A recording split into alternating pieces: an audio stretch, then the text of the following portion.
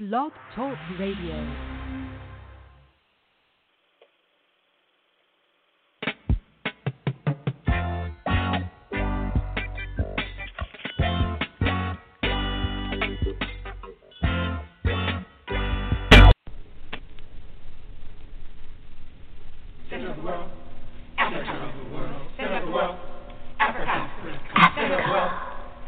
Center of the world. Latitude 0, longitude 0. Planned by the Creator. Zinjanthropus was the first man found on the earth. That earth was the motherland, Africa. We know that without total understanding of what happened in the past, it would be difficult to relate to the future. We know that within the structure of the music, there should be a message, and the message should be truth. So now, we give you Africa, the center of the world. Africa of the world, center of the world.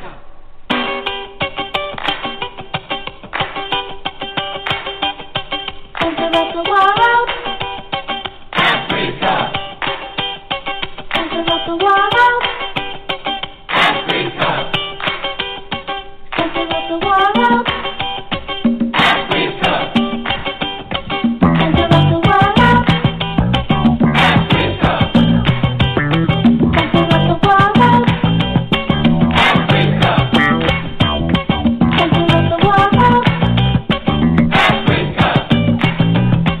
Center of the world, Africa. Center of the world, Africa.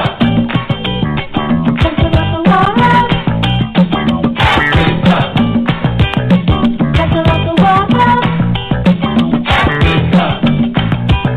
Center of the world, Africa. Center of the world, Africa.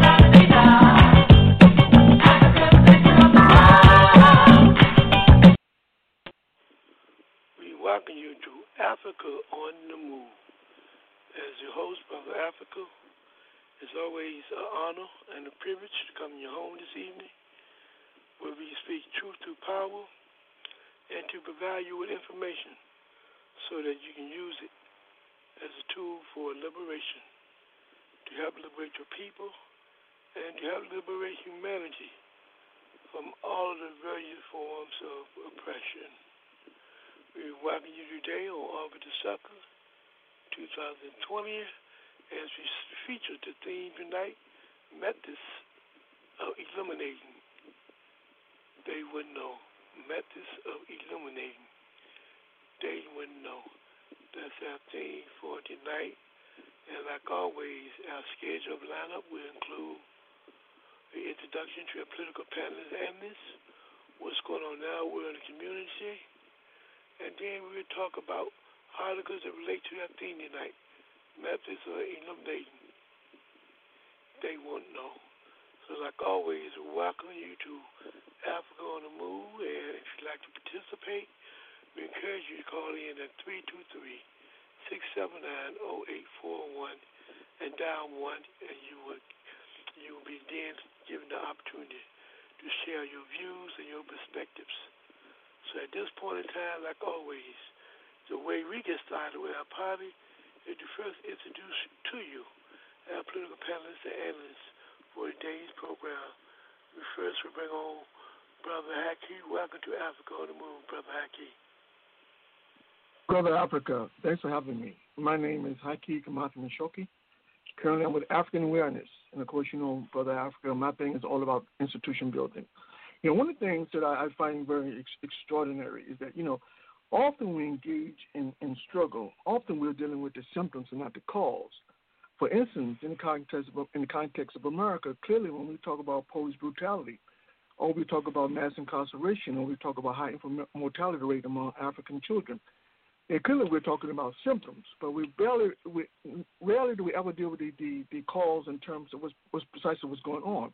And I always maintain that the real problem, and it's historically been the case, and will continue to be the case, is that the real problem is corporate control in terms of the political process.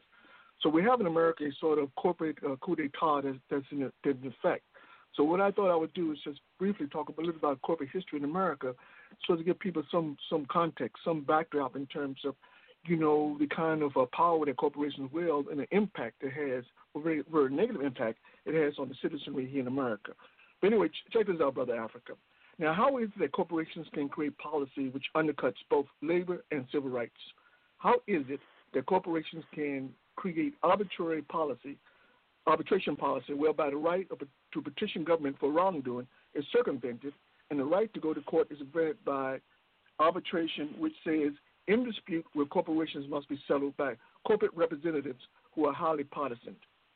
What about corporate policy that seeks to control employees' ideas by stipulating if an employee leaves for another job, any ideas from that employee that deemed to be domain of previous employer could be sued?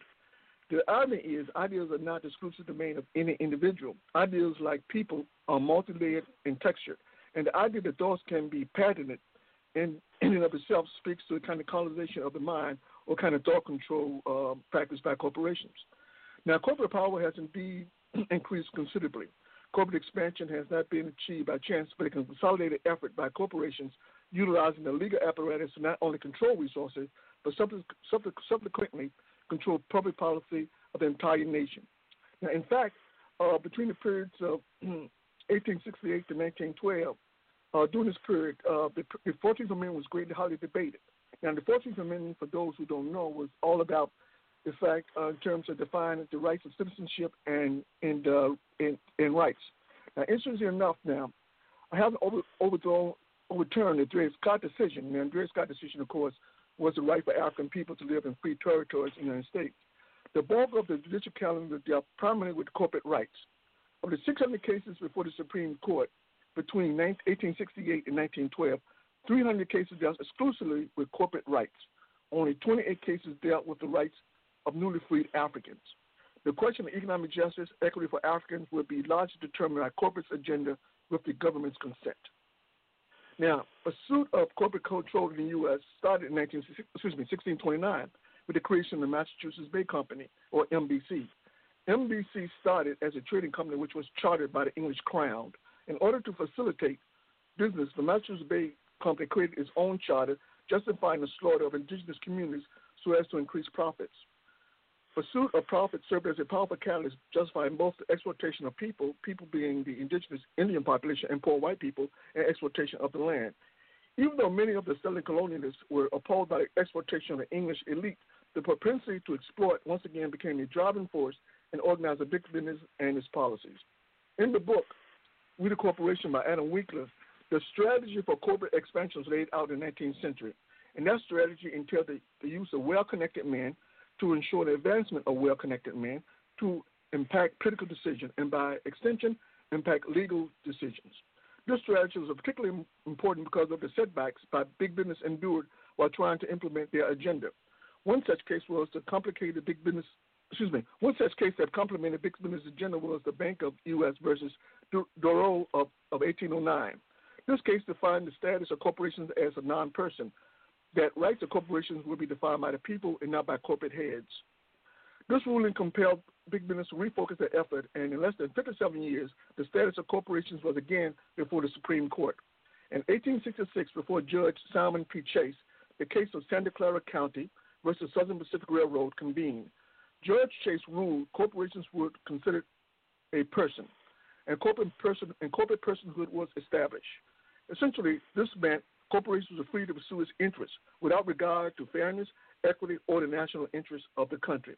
as a result of this legal precedent, corporations were empowered to pursue property rights. And for example, when we talk about property rights in terms of legal precedent, for instance, when we talk about water, and we know there's a scarcity in terms of water that exists, in America as well as throughout the world. Well, corporations have priority in terms of waters that currently exist. So as a consequence, a lot of the freshwater aquifers that exist in the central part of the United States are probably owned by corporations and or wealthy individuals. So clearly corporations have precedent in terms of property rights, whereas we the people who need water are not entitled to the water. And that's a direct sort of legal precedent. Now the second thing, when we talk about legal precedent, we got to talk about in terms of protection for government pressure. Now, this is important because when we talk about pressure from government pressure, it's important that one of the big problems, that one of the biggest fears in terms of capitalist society is concentrated power. And so one of the ways in which you avoid power being concentrated is you break up large companies to ensure that no company has too much power. Where corporations in particular, big tech industries have been very successful in terms of bribing politicians in terms of preventing antitrust legislation from going forward. As a consequence, these tech companies in particular have a tremendous amount of power. In fact, they have more power than the government. So clearly this is problematic, but it's the direct result of legal precedent. Now, thirdly, when we talk about legal precedent, we're going to talk about speech rights. Now, one of the things in Citizens United ruling, one of the things that Citizens United said that equated speech with money. Where if you equate speech with money, obviously those who have more money have more right to speak. So what does that mean in terms of political terms? Well, it means that corporations essentially have, with the use of having access to large sums of money, can essentially corrupt the whole political process. One of the things President Barack Obama talked about, when addressing in Congress, he talked about the fact that Citizens United in terms of potential in terms of corrupting the whole political process. Of course, the Chief Justice at the time, Judge Roberts, strongly disagreed. In fact, he mouthed that President Obama was incorrect.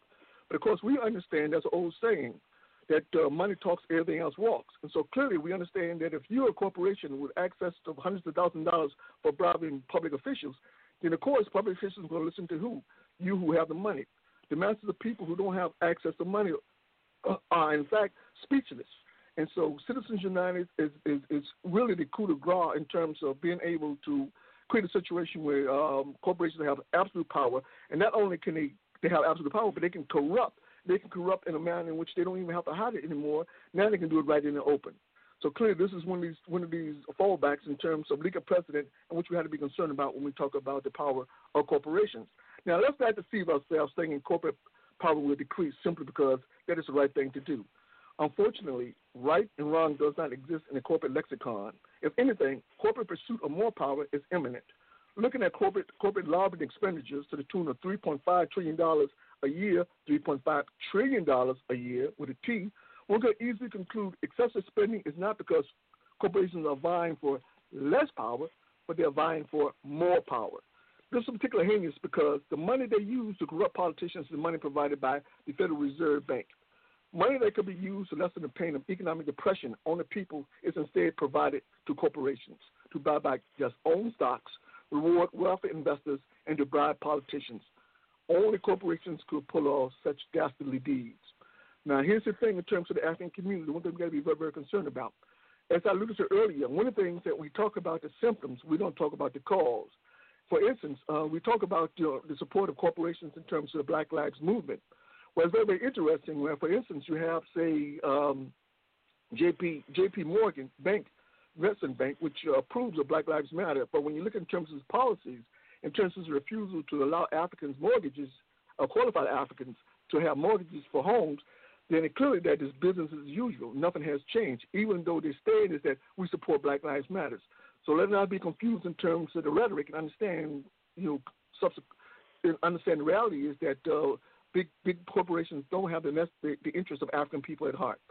Also, secondly, if we look at, for instance, Amazon, and Amazon also supported Black Lives Matter, but also when you look at the Amazon, you look at the top echelon of the organization, there are no Africans involved whatsoever. So clearly, there's a clearly disconnect between support for Black Lives Matter and the policies that are endorsed by Amazon. So clearly, let us not deceive ourselves in terms of understanding this reality. we have to have organizations that understand the concrete realities that we're confronted with. Because if we don't understand the concrete realities that we're confronted with, there's no way to strategize. Even if we don't get it right, then the situation for us will become that much more problematic. So we need organizations, we need institutions to combat this systematic injustice that afflicted African people. And without those organizations and those institutions, the task becomes much more difficult. And Brother Africa, I conclude with that. I want to thank you for having me. All right, next we'll go to Brother Moses. Brother Moses, welcome to Africa on the Move. Thank you, Brother Africa, and greetings to everyone within the sound of my voice. Greetings to the panelists. My name is Robert Andrew Moses. I've been in the struggle for scientific socialism from the moment I was introduced to Marxism during a government class back in my high school years, 1968. I call Marxism the race to cure racism. I bear witness that there's one God, Jesus, who is the author and finisher of my faith, and that Mao Zedong is his messenger for government. Fathers, help your children. And thank you once again, Brother Africa, for allowing me to be on the show. We're honored to have you, Brother Moses. Right now, audience, we're going to take a revolutionary culture break. When we come back, we'd like to invite you to call in at 323-679-0841 and hit 1. And share with us what's going on in your world and community. What's going on in your world and community. We can pause for this revolutionary station break, and we'll be right back. You're listening to Africa on the Move.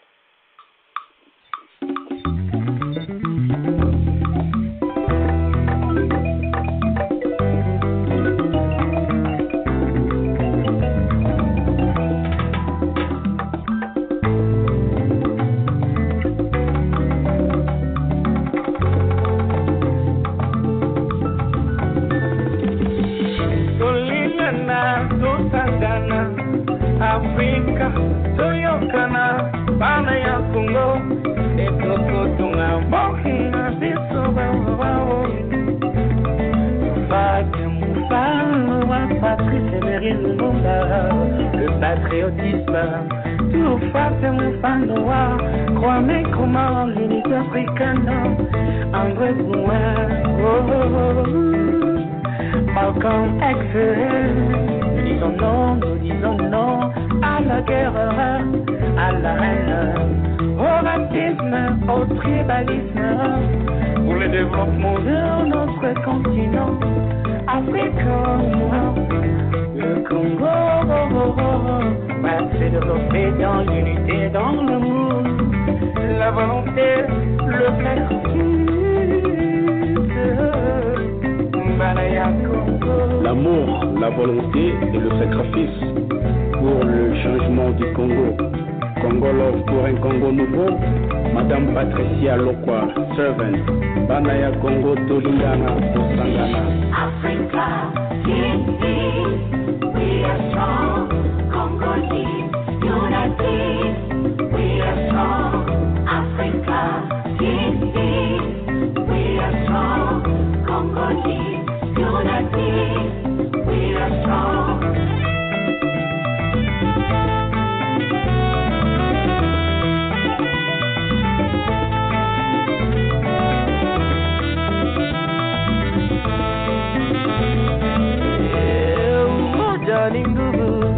Tushikane mukono watoto wa Afrika, watoto wa Kongwe, tuache chuki, ubaguzi wa kabila, tuungane, tupeane mawazo, ndo tutajenga nchi yetu Kongo, tuepuke vita, tukataye vita, chuki na fitina, ili Kongo iende mbele na Afrika nzima, mama, wo, nalelie mama, we are strong, Congolese, unity, we are strong, Africa, we are strong, Congolese, unity, we are strong.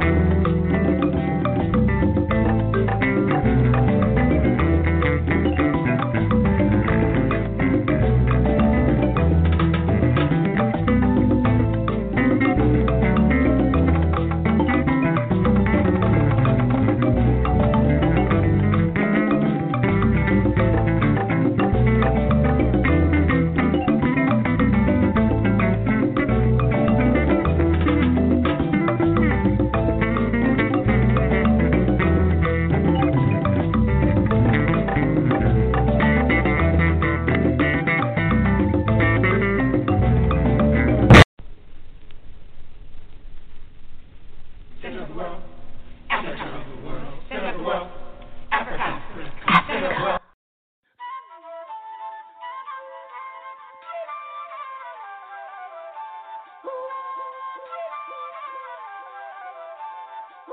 So vast, so great, the African embrace. The color of life, universal harmony. The earth supports our conscious effort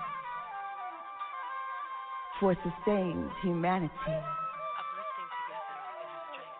Human beings, human love on a spiritual tip. So vast, so great. The African embrace. Live beyond, love beyond your skin to where you belong.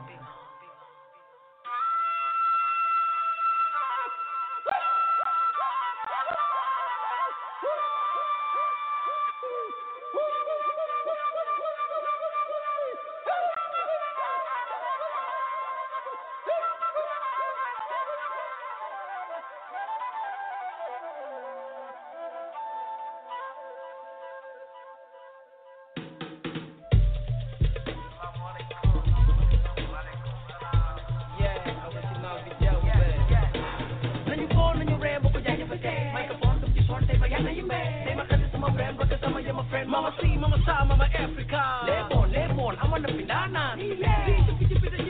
When they give come on down, I'm on the RMC. Hip hop town, with the big town.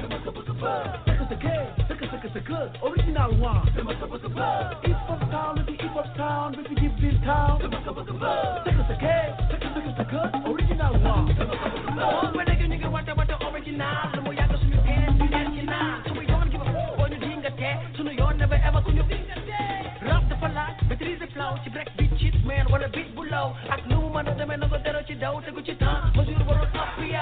Jungle be tired for original, nigga. You send a gal, but when you go at the break, can't take it down. What a name they say, oh, it's all about. Got them jail, so some new rap. You know, you know, but it's a fuck, near fuck, man, allowed up a drop. Oh, hip hop town, with the big town. It's a good, original one. Hip hop town, with the big town. It's a good, original one.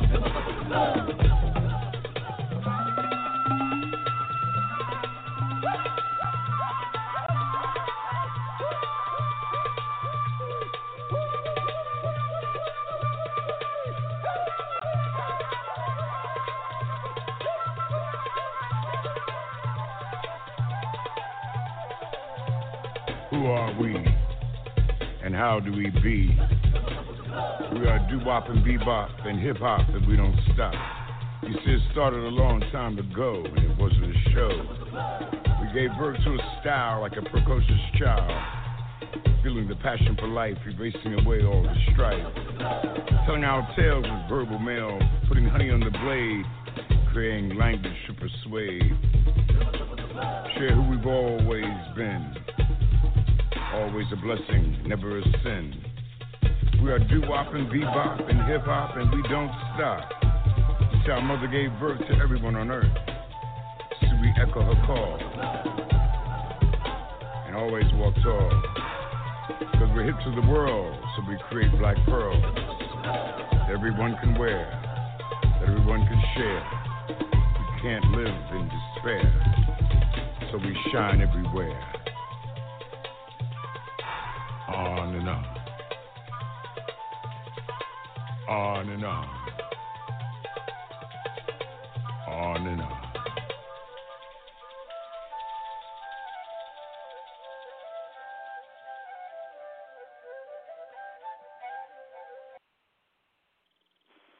We'd like to welcome you back to Africa on the Move.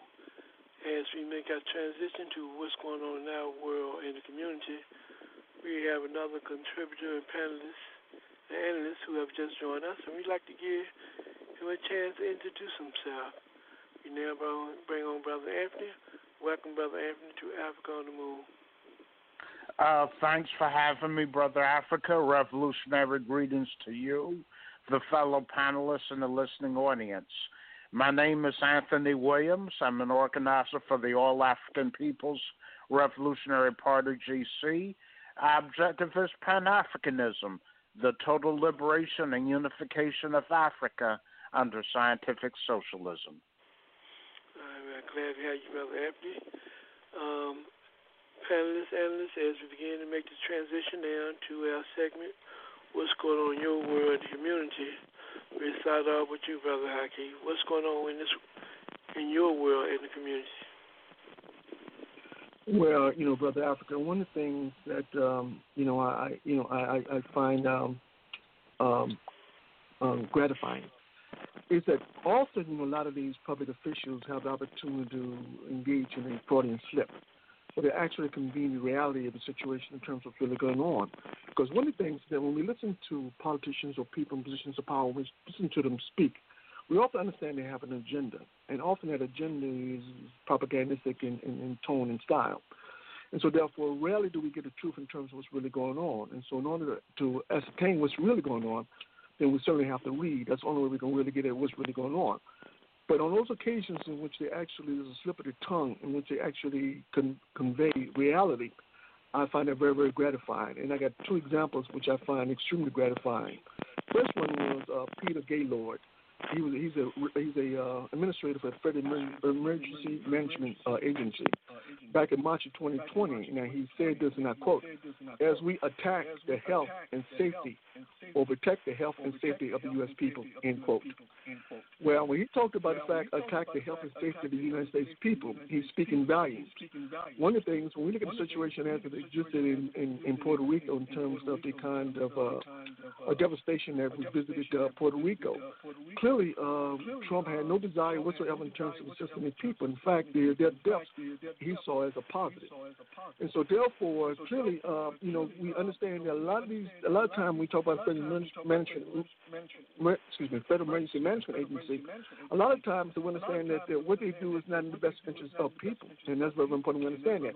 Also, one of the things is that the mere fact that Trump has been reducing the budget for the Federal Emergency Management Agency speaks volumes in terms of his desire to safeguard the health and well-being of the citizens. So for Peter Gaylord to actually say that when we attack the health and safety of the American people, he's speaking volumes. So I'm glad he said that. And interestingly enough, no public media, mainstream media, had even touched that story. And I wonder why they didn't touch that story. Well, perhaps because it touched too close to home. The second Freudian slip or slip of the tongue was Mark Esper. He's the Secretary of Defense. This was in July 2020. And he said this, I quote, "I've said that very publicly. I've said that very privately to my counterparts as well about the importance of NATO, in the alliance, sharing the burden, so we can all deter Russia and blah, blah, blah, blah, blah, avoid peace in Europe," end quote. So what does he mean, avoid peace in Europe? Well, it's a slip of the tongue. Because clearly NATO, under auspices of the United States, has no desire in terms of facilitating peace. It's not in their interest. In fact, in order for them to continue to rape their planet, it has to have policies, militaristic policies in place that ensure that chaos and destruction and violence continues unabated. And in the process of that continued destruction, then one of the things you don't want is politicians to actually say or to admit that they want peace. That's the word you want to stay away from. Only time you talk about you want peace in the sense that you're trying to deceive people to believe that actually the pursuit of peace is warranted. In reality, we understand when we look at NATO in terms of what it does, and we look at U.S. foreign policy, then clearly it's not about peace. And in fact, if we can keep Europe in chaos, then of course it's to the benefit of both the U.S. and NATO. And so therefore, anything that's going to bring about peace is cases to be rejected. And so his slip of the tongue reveals that reality. Also, one of the things that when we talk about in terms of his statement in terms of avoiding peace in Europe, now the U.S. plans to relocate 12,000 troops from Germany and place them on the border of Russia. Now, clearly, trying to provoke Russia into a military confrontation is certainly not a way to bring about peace. But clearly, it's not about peace. It's all about imperialist aims and objectives. And so, therefore, peace can never serve the interests of imperialism. So, therefore, imperialism is very much in demand as far as Western leaders are concerned, particularly the United States. Also, the encircling of China in terms of, so as to provoke China into war. Here lately, the U.S. has been an enormous amount of time in the South China Sea trying to provoke China in terms of some confrontation. And clearly, this has something to do with peace. This is all about provoking a situation where potentially we have a military conflict, which means that millions upon millions of people are going to die if, in fact, those two powers get into a fight. But clearly, it's not a concern in terms of as far as the period is concerned, because it's all about control and domination or hegemony as the United States government sees it. When we look at, in terms of the Nazi movements in Europe, and we look at in terms of the Bank of International Settlements, in terms of role it plays financing Nazis throughout Europe, then clearly it's not about peace. So if you can continue, prop up these Nazis in Europe and keep the perception that these Nazis are everywhere, in fact they have a legitimate platform, then you can facilitate all kind of chaos and violence. And that is precisely what they want. And so therefore this notion that they're all about the peace, when Mike Ashford said that it's all about avoiding peace in Europe, he spoke a handful. So clearly his slip of the tongue revealed the true inner workings in terms of the international military apparatus, intelligence apparatus, in terms of how it really works. So I'm glad to see that he had a slip of the tongue and revealed some reality. All right, thank you, Brother Hakeem. Brother Anthony, what's going on in your world in the community? Yes, a couple of things. In the U.S. and Brazil, the African population is bearing the brunt of COVID-19, as well as the brunt of police repression. And another commonality is that both of these are the largest settler colonies in the world. And I think the other parallel is that they were both among the last countries in the Western Hemisphere to abolish chattel slavery. So we see that the effects of enslavement have adversely had an effect on Africans in these two countries to this day. And another issue I want to bring up is that taxpayers subsidize the cost, the budgets of a lot of these police unions that defend police that are found guilty of brutality and the murder of Africans. The unions get a lot of their funding from taxpayer money. So under capitalism, the masses of poor and working people subsidize their own oppression by the police. Okay, thank you, Brother Anthony. Next, Brother Moses, what's going on in your world and the community? Thank you, Brother Africa. The situation is very intense, shall we say, that with the fascism we're facing, and then on top of that, we have to contend with the COVID-19, and we must be conscious. If we ever need to be conscious, we should be conscious today. And I'm reminded of Dr. Martin Luther King. Moses, can I stop you for 1 second, please? Try to listen to the audience. We having some kind of technical problems in the line. They're beyond our control. We want to be patient and hope we can just work through it. But we can't control it, but we do acknowledge the feedback that is going on. Move forward, Brother Moses. Thank you. Thank you. Dr. Martin Luther King went to jail, and he wrote a letter from Birmingham jail to the various clergy around the country, trying to get them to understand the cause which he fought for in terms of democratic rights, civil rights for black and brown people. Now he trained John Robert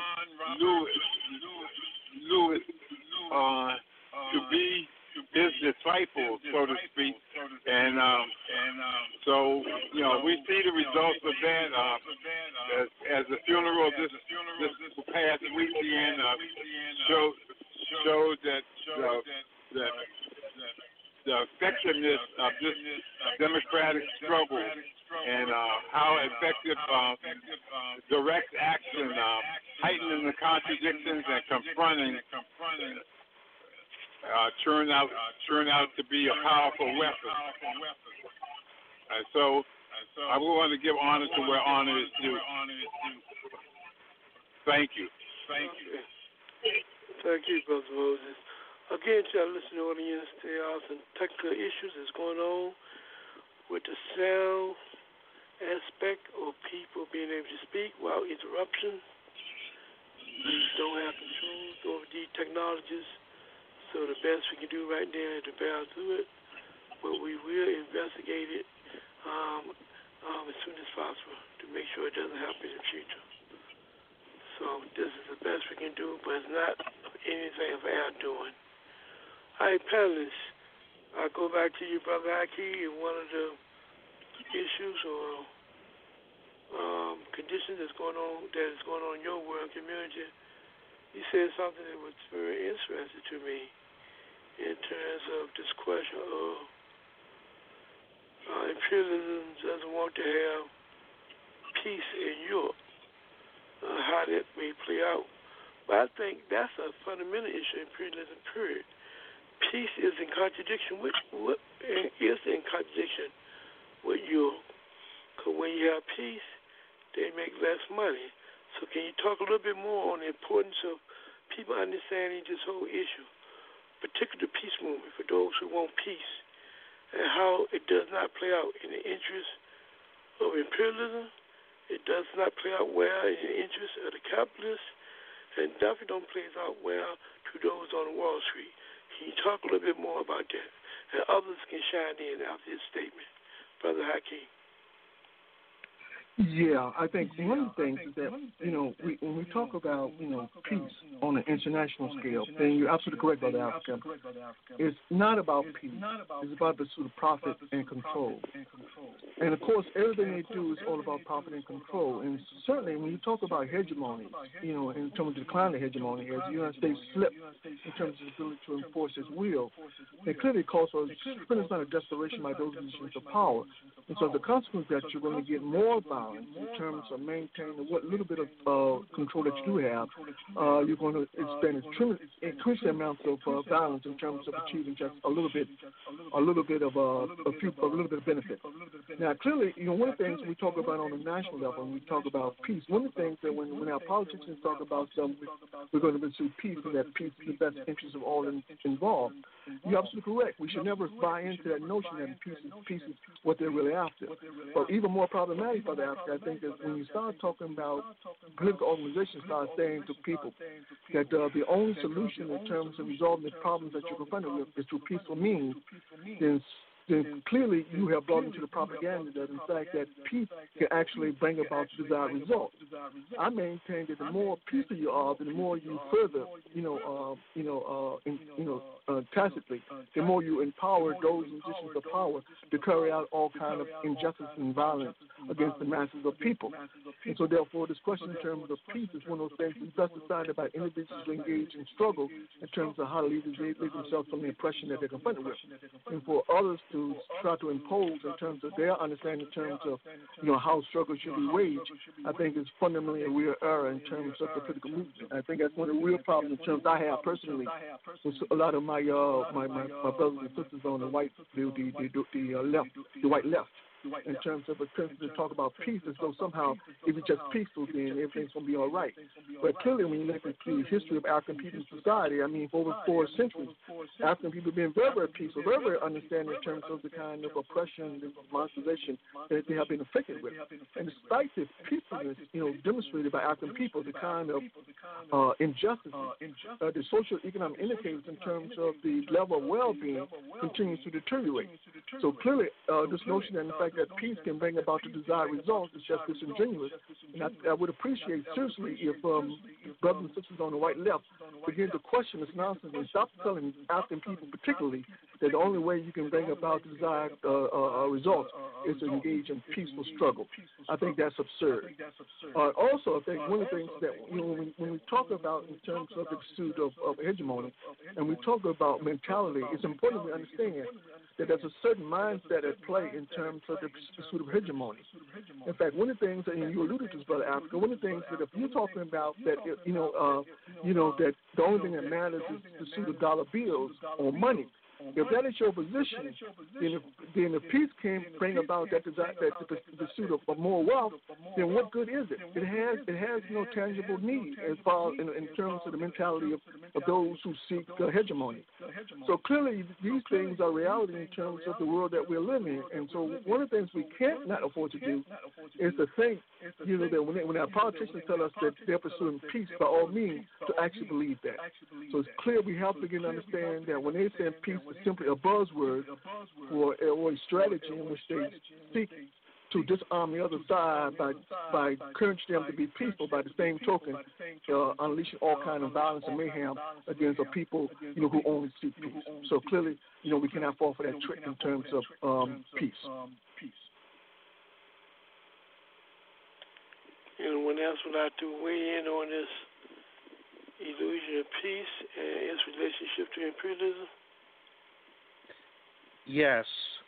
During World War II, the bourgeoisie discovered that they could make enormous profits waging war. And the U.S. economy has been in a wartime mode of production since that time period. And so the rich make super profits by engaging in war and trying to pit different ethnic groups against each other in order to gain profits.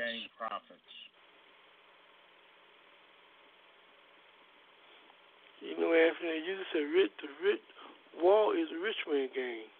They used to say that, but I think they still practice it today because we understand economically going to war has no incentive in relationship to improving and developing the economy. We see that most of the wealth that comes from wars are going in individual corporations and wealth in individuals' pockets. It has nothing to do with the society that they live in. So that is something that people must put in their equation as they continue to engage in this battle. Excellent point. Yeah. Excellent point. Yeah. Now I want to add that there are all kinds of wars.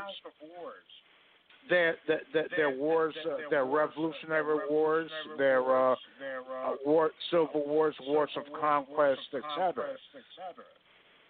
So it depends upon the purpose, but peace without justice, leads to continual warfare. That's a good point. The struggle is for justice. And certainly, Revolutionary War is not out of the question. The question is, when is that time come, and what do you have to do in order to build up the unity of the working class and international movement? And so it's a question of strategy and tactics ultimately. Thank you. You know, Brother Anthony, you made a point about the correlation between the economies, the political machinery, the realities of Britain, not the realities of Brazil and U.S., particularly the notation of they were one of the last two countries to so-called abandon child slavery, but yet there are two of the countries that has the highest degree of difficulties that are being inflicted on African people in terms of police brutality and the zombies. What more can you make of that kind of relationship? I find that to be a relationship that you probably will see through many countries when it comes to U.S. imperialism and domination. In true, I think that observation is correct. But I think the oppression that we've been subject to in these two particular settler colonies and throughout the Western Hemisphere is reflective of the fact that one of the legacies of chattel slavery has been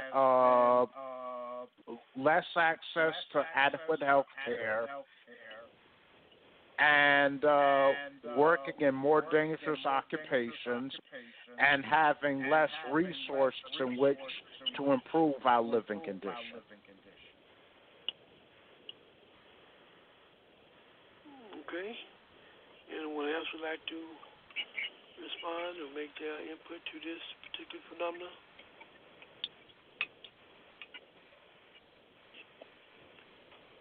All right, Brother Moses.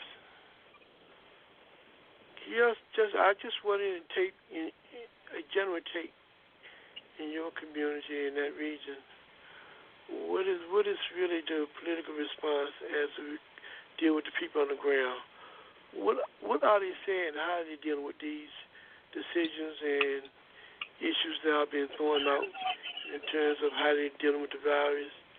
It turns out they may not get no additional unemployment compensation to assist them.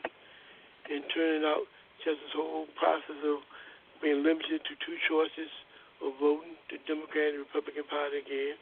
Just what's going on in terms of the people on the ground? What are they saying and thinking about from your observation, Brother Moses? Well, I think, just like around the world, there are people who have conscious that we're living in the belly of the beast and that, we are the problem in terms of the war machine. As Eisenhower pointed out, the military-industrial complex, and definitely the war machine is raging. And so we have a great responsibility in that sense that we have to stop the war machine. And there's a lot of people who have been discouraged and in terms of voting and they don't want to vote for the lesser of the two evils, and there's that contingency. But then there are people who united around anti-fascism and see the dangers and the real threat of fascism that Trump represents, and they're willing to use their power, which the vote gives them, to stop him. This situation is takes a lot of the mass movement requires a mass of consciousness, and many people are involved, but not everybody is conscious. There's different levels of understanding, and so that leads to support for the system and against the system. And, this is just the nature of the struggle. Thank you. Thank you, Brother Moses. What we're going to do, we're going to do something new, a little new feature we're going to add to our program called a reflection of the past. We're going to play some things that took place in the past, statements that people may have spoken on, and we want you to listen to it and let's have a little dialogue and see how it ties into today's world. So right now we're going to take a 10 to 12 minute break of looking at a reflection of the past. And when we come back, we'd like to have your dialogue on this.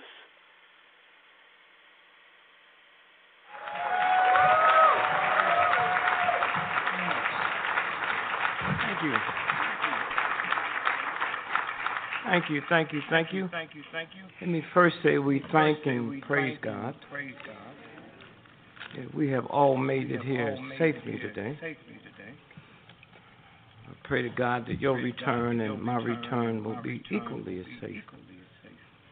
Let me first say I'll be mentioning God, but I'm not talking about them isms and osms y'all talking about. And one day you will find out what the real thing is about. It's not about the church. When the Catholic Church elevated the first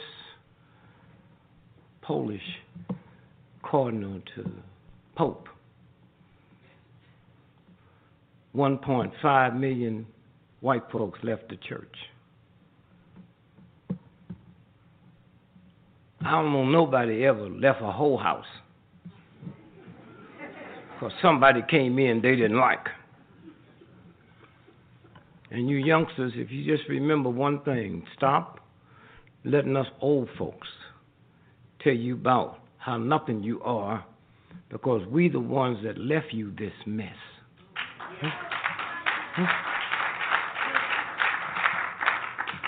We put a school together with a bunch of evil old men. When you stop and think about, a white woman didn't get the right to vote in America to 1921. And she came over on the boat with that boy. I said, boy, if you treat your mother like that, my mama better stay in the house. A white woman in America with a PhD make 87 cents on the dollar compared to a white man. And that don't bother y'all? We give more money to foreign countries that we don't like just because they got minerals in the ground than we give taking care of our own. And they can do that when they keep you messed up with hatred and meanness and racism and prejudice and all of that. And let me first say to you white folks, I will be saying some things today about white folk, but I can guarantee you, oh wait, will y'all listen to me? I'll guarantee you I will not be talking about you. See, I advocate it ain't about 800 white folks on the whole planet and the rest of y'all is imposters. See, white is not a color, it's an attitude. And if you don't have trillions of dollars in the bank, you can't have the attitude. Queen Elizabeth make $360 million every 24 hours just interest on her money. Now, them bees white folks. And if ever I took over the country, the first thing I would do is make all you black folks apologize to white folks because you mad at the wrong white folks. The white folks you mad at couldn't help you if they liked you. I had a white dude ask me, well, how do you know if you real white folks? I said, well, you get up and call the Wall Street, and while you talking, if you can't determine the stock going to go up or come down, you're not white. Somewhere. And let me first say thank you for those of you all that worked to put this together. My job's easy. All I have to do is present a body. So for those of you all that put all the work together to make this happen, we say thank you. Thank you.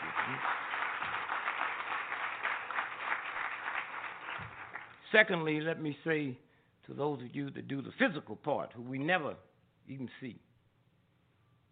The mic didn't just walk up here, and the chairs didn't just. Some human beings did this. And unbeknown to most of us, when we leave here today, someone will come here and straighten this place up. So for those of you that handles that, we say thank you, thank you, thank you. And somewhere, if we learn to say thanks to a whole lot of people that we don't see. You get 20 inches of snow tomorrow, and those folks you see cleaning it up, they invisible until tomorrow. Invisible. Like I say, my job's easier.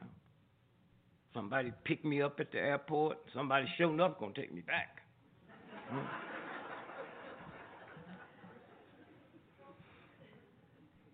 Somewhere it's about the humanity. The humanities. We locked up into athletes and entertainers when that universal God, not the church, picked you, it leaves no footprints. It don't give a damn about the New York Times or the Washington Post or Time Magazine or NBC or CBS. The real one. There's people in this room now that have done more for the humanities on this planet than 99% of all your athletes and entertainers put together.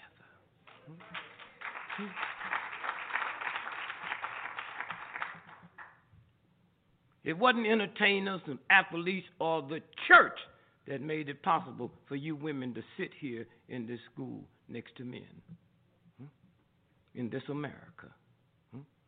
And we're always arguing about something. And let me just stop and apologize to white folks.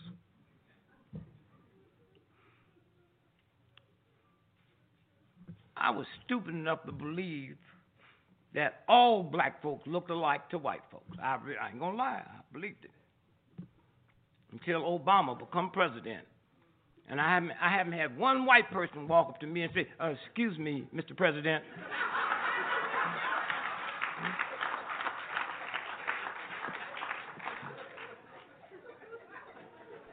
So I know we don't all look alike. And secondly, let me say to black educators, I apologize because I've had 50 honorary doctor's degree from black colleges. In fact, I'm 80 years old, I still had that Negro stuff up here. So I said, it won't be right until I can just get me one honorary degree from a white college. I wrote white colleges where I could never heard from none. Until last month. Penn State called me.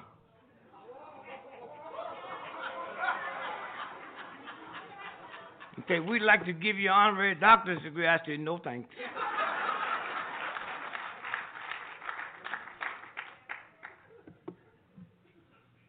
Somewhere.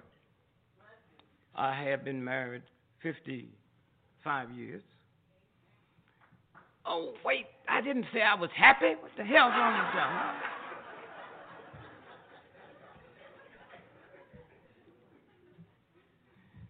Yes, we have left a mess because in this country, white folks and black folks lie to you because they don't want to lose a job, but they believe in God.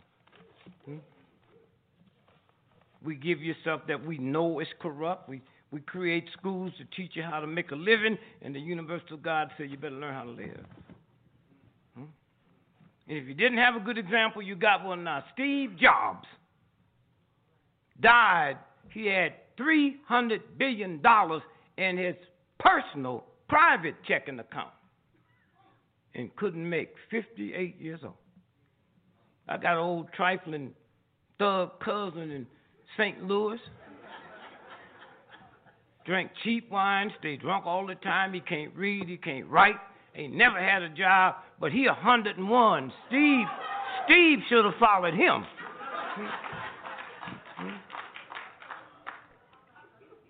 Steve dead, $300 billion in his personal. I called my cousin this morning just to make sure he was still kicking.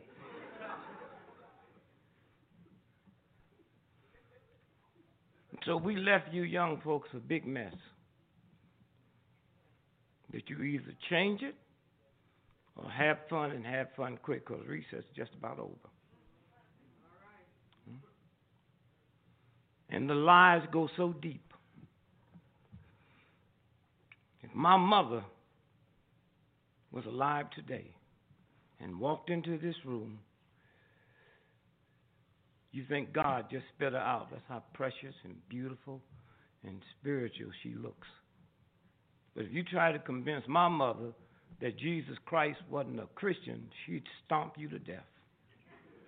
Because her ignorance didn't permit her to know that Christianity never started until 100 years after Jesus was dead. She didn't know that. She didn't know they killed his brother James the same way they killed him. Somewhere. King James, she didn't know King James was king of England. She didn't know King James was such a weird, strange homosexual. He hated women so bad he killed his mama. And his lover was Lord Buckingham, who Buckingham Palace is named after. But King James didn't lie. He didn't say this is God's version, Jesus' version, Christianity's version, Buddha's version. He said this is my version.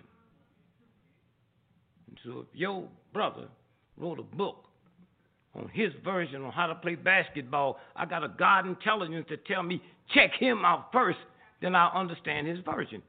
See, if your brother got no legs, his version going to be different. Somewhere. Somewhere. And I don't know when you women going to understand who you are. Understand the power you are. It wouldn't be none of us on this planet if it wasn't for women, and yet they got you believing you came second. Huh? That old filthy story of Adam and Eve. Are y'all crazy? Adam was here by himself. Y'all know the story. Adam. And then he said one day to God, God, I am lonely. And when God didn't say, nigga, how can you be lonely when ain't nobody here but you?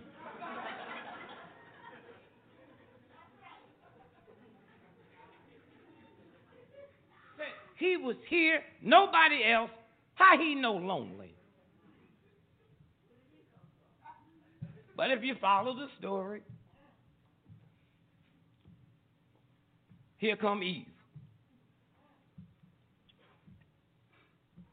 They had two sons. Y'all know the story? Cain and Abel. One son killed the other one. So let's do this right. There's Adam and Eve. Put two fingers up. Then Cain and Abel. That's 4. Then one boy killed the other one. Take one down. That's 3. Then he went out and begot him a wife. Now you see where the word MF come from, huh? Well, don't look so strange. You count it. It's 3 people. Him, Dad, and Mom.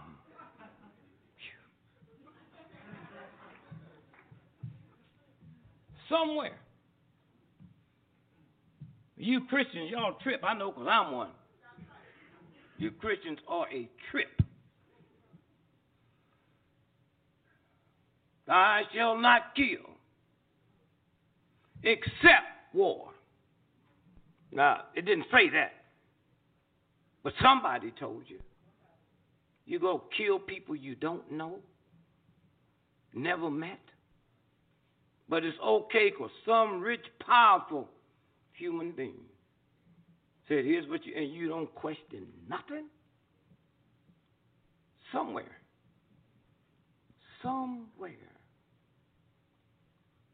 I can go all over the world, been all over the world many times, and I can recognize a prostitute. She look like a hoe, she act like a hoe, she behave like a hoe. No, the question is, if I can recognize a whore without her telling me, how come if you don't tell me you're a Christian, I don't know you one? I go to jails and speak all over the world. Strange thing. How come there are no atheists on death row? What is it about people that don't believe in God don't kill folks? But you go to war. Saying prayers, you can come back. Let me kill him and get it over with. Somewhere. You don't care nothing about poor folks. Even poor folks don't care nothing about poor folks. Oh, they always want something free. I have a business, I have a company. I can take 5 hoes today all over the world, and as long as I call them hoes my secretary, it's a tax write-off. Huh? All these big restaurants you go to and you can't afford to go. Manhattan, all over the world. Those are tax write-offs. Huh? First class, you get on a damn plane. I came back from London, France, the other day. My first class ticket cost $10,000 more than economy, and most of us wouldn't be up there if we couldn't write that off on our income tax. You love to pick on poor folk, but you're not going to mess with people with power because they'll hurt you. Huh? Huh? Fear. Scared of everything. Sitting here in this college gonna take a damn test and you scared. Do you know fear and God don't occupy the same space? A damn book that's dead. Huh? You can create another human being. That's the power you have. That book can't produce one page, and you scared and nervous. I know you. I went to college. I was there. People were scared. They said, "You're so cool." Cool. Well, I mean, what you can do? You can't do nothing but flunk me. And you smart people, I don't understand you. I walked into class my first day in college, took the test, read it. I didn't know anything, so I signed it and left. You dumb folk when they take a test, they put the pencil in their mouth like they thinking. Hold their head. You dumb. Just sign the paper and leave. And you smart people, you really a trip. Helene Tucker, she was the smartest person I ever met in school. I sit there 2 minutes and left, waiting on her just to wave at her. She come out 2.5 hours later. I said, she must really be dumb. I said, how you do? She's nervous. I don't know. I got to wait till the grades. They posted grades 3 days later. She made straight A's. You know how dumb you got to be to make straight A's and don't know it?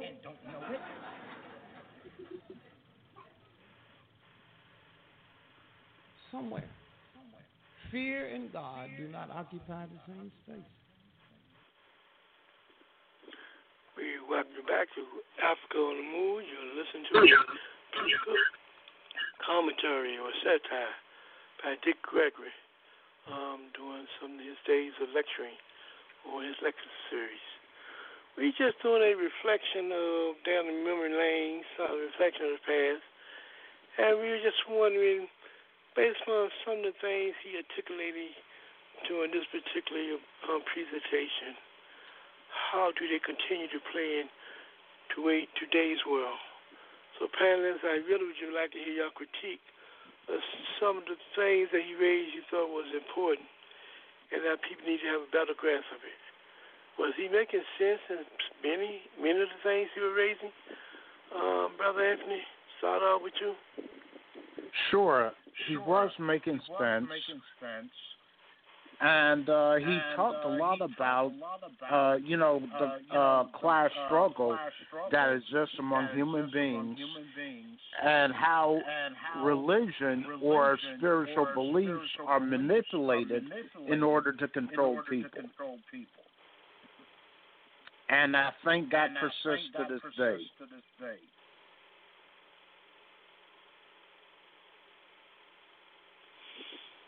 Brother Haki, your take on it? Anything of interest? Share your memory in terms of some of the points you're making that is still going on today as relates to the mindset and behavior of the people? Yeah, I think when he talked about fear and God occupying the same space, I think it has some legitimacy there. One of the things that when you talk about religion, or spirituality.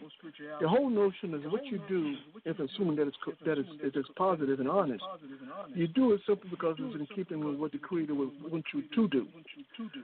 So in doing that, understanding that there are those people who, in opposition to God's will, are going to not like what you're doing simply because what you're doing reflects God's will. But to the extent that what they think impacts on someone who's spiritual or religious shouldn't exist. In fact, so it's one of those ironies in which you ask yourself, so why is it that, when you think about terms of trying to bring about a just world, you certainly would expect Christians to be out in the forefront or people who are religious or spiritual to be in the forefront. But that doesn't always exist. So this question in terms of seriousness when it comes to religion and spirituality becomes a very very difficult question to gauge sometimes. I suspect that, in fact, that people on one hand talk about the fact that they're religious or spiritual, but in reality they're more guided by material gain. And so so it's one of those ironies in which I think that at some point, people who are in a religious or spiritual world have to begin to question and ask themselves, for one who subscribes to a deity, one who subscribes to oneness of creation or justice and humanity, it's your obligation, your moral obligation, not political obligation, but your moral obligation to be in the forefront in terms of fighting for that kind of world in which you think that deity wants to come into existence. The mere fact that you don't do that raises some suspicion as to whether or not you're really spiritual or religious. And of course, one of the things is when you talk about, for instance, if you talk about keeping a job, when it comes to in terms of doing what's wrong, if what you're doing means killing, millions of people, but you get a paycheck, and if you persist on doing that, then clearly that is unchristian. Now, it seems to me, or unspiritual. So if in fact if you're spiritual religion and you got a job that's essentially, killing millions of people, then you leave that job simply because it's not in keeping in terms of deities, what the deity would expect from you. So I suspect, that this notion in terms of people when they say I'm spiritual, I'm religious, for a large extent, a lot of times it's a facade because the most scary people, and I feel I understand why, but the most scariest people that a lot of times are in the church or religious or spiritual. Those are the people that should be up front. They should be up front. What is the fear? So if some malcontent, so some individual, who wants to maintain control of the world kills you simply because what you're saying is in opposition to their empowerment. So what? You go into your deity. You go into your creator. So what is the fear? So why would these people hold fear over you if in fact you believe in religiosity or spirituality? So to me, it's very fascinating paradox in terms of people who say they're spiritual and religious in their practice. And so this kind of hypocrisy, I think, is fine extraordinary. The second thing I think also that he talked about the fact that we, the older people, we're leaving behind a world for our children, in which we to a large extent we have failed our children, and we have. I think in the 60s we come up and we have all these movements and we brought into existence, a lot of positive things in terms of what we felt was in benefit to humanity and our children specifically. Well, once we thought we had achieved the optimum, we quit. In other words, we became complacent because we got our car, we got our big house, and we got a little money in the bank, and so therefore, as far as we were concerned, we were fine. And the reality is that what happened was that the people in positions of power created the perception by using the media to make us think that, in fact, our situation had qualitatively improved. The reality was something quite different. It hadn't improved the level we thought it was. But it's the power of the media to make us think that, in fact, our situation has improved considerably. So they take one individual, highlight the individual, make it look like this is something that's happening to the African community, that, in fact, discrimination is no longer an issue. African people are doing well. You can relax. Don't worry about it. Everything is okay. And we fell for the okie doke. So the consequence, we look at terms of global warming. We look at in terms of the blocked opportunity that exists in society.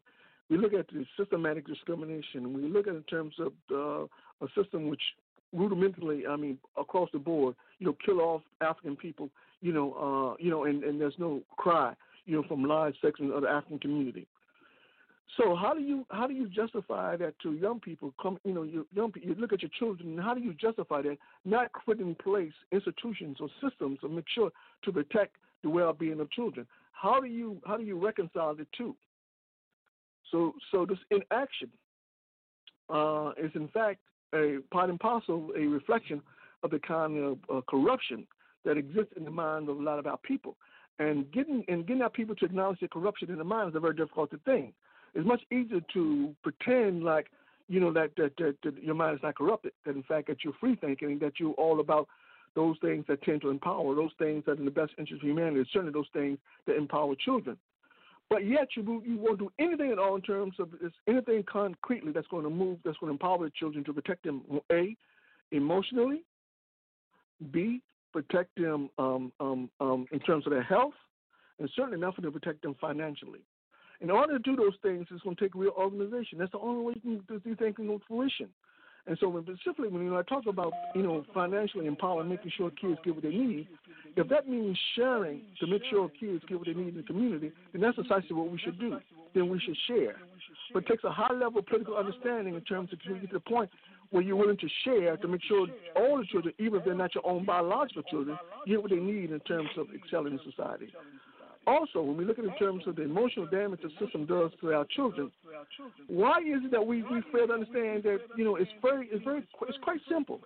We talk about socialization. If kids grow up in an environment which tells them that the color of your skin defines you, who you are as a human being, that it defines your intelligence level, it defines you as a person, it defines you in terms of your abilities. If we allow our children to grow up to believe that, then the problem is on us, not the oppressor.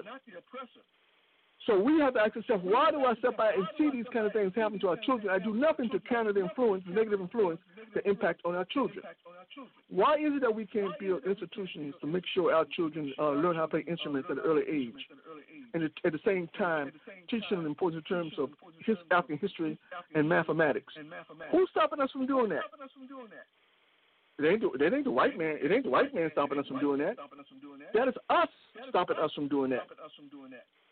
So why don't we have a discussion? So to a lot of extent, he's absolutely correct. We are failing our children. And there's no excuse for it. The reality is that we are failing our children. We have historically failed our children, and we continue to fail our children. And it's up to us to come to the realization that things have to change. But first and foremost, we have to begin to look at ourselves objectively for who we are and what we are in terms of the kind of stands, kind of positions that we take. Brother Moses, your critique of Brother Gregory presentation of how he views the world. Well, let me start off by first saying I'm not a comedian.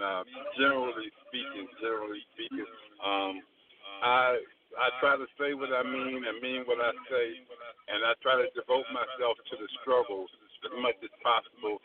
Try to politicize people as much as possible. Try to bring something to the table that's gonna enlighten the situation, bring light to the situation, so we can see where we're going and avoid the pitfalls of the struggle. And but anyway, having said that, I mean, I noticed that wise people still seek Him, meaning God. And I noticed that he started off giving homage to God. Anyway, nevertheless, I just say it's not what you do, it's not how long you live, it's what you do with your life. That's why Dr. Martin Luther King laid it out plainly. Longevity has its place. So, if you have to devote your life to something, you have to stand for something or you'll fall for anything, as he said. And I just think it's great that there is a message in the comedy or in the comedy satire or whatever. There is a message there, and we're struggling for justice, and that's the name of the game. When all the dust clears, we come back to material things that we're seeking for the people, and we're struggling for justice. And even Al Sharpton said it today, there's a lot of levels and different people in the struggle, but we're struggling for the same thing, and we have to maintain unity. Anyway, so it's just good to be alive. It's good to be able to be heard. It's good that you have the opportunity to speak. And I just thank you once again for allowing me to be on the show. Okay, Brother Moses. Panelists, you raised some really interesting points. I'd like to get each one of y'all response. He made the point of in this world, we often teach people how to make a living. Well, we spend most of our life trying to figure out how to make a living, but not how to live. Given what's going on today with the virus and the conditions that billions of people are finding themselves in, do you find this to be very compatible or similar in terms of the contradictions? The issue of how to make a living versus how to live. Many people don't even, for some reason, they don't or are not using their common sense when it comes to some basic things in terms of how to stay or try to stay healthy. So just a question, how to make a living versus how to live. Y'all respond to that position. I think that's true. Unfortunately, we spend a lot of our time making a living, but it's true. We don't know how to live because of the subsistence mentality we inherited from chattel slavery. And also we follow the same patterns that our ancestors followed incorrectly. And the thing about it, though, and we don't, a lot of us don't recognize our responsibility that if we know more, we should do more. It obligates us to make a better life for our children. As our ancestors tried to make a better life to get us to this point.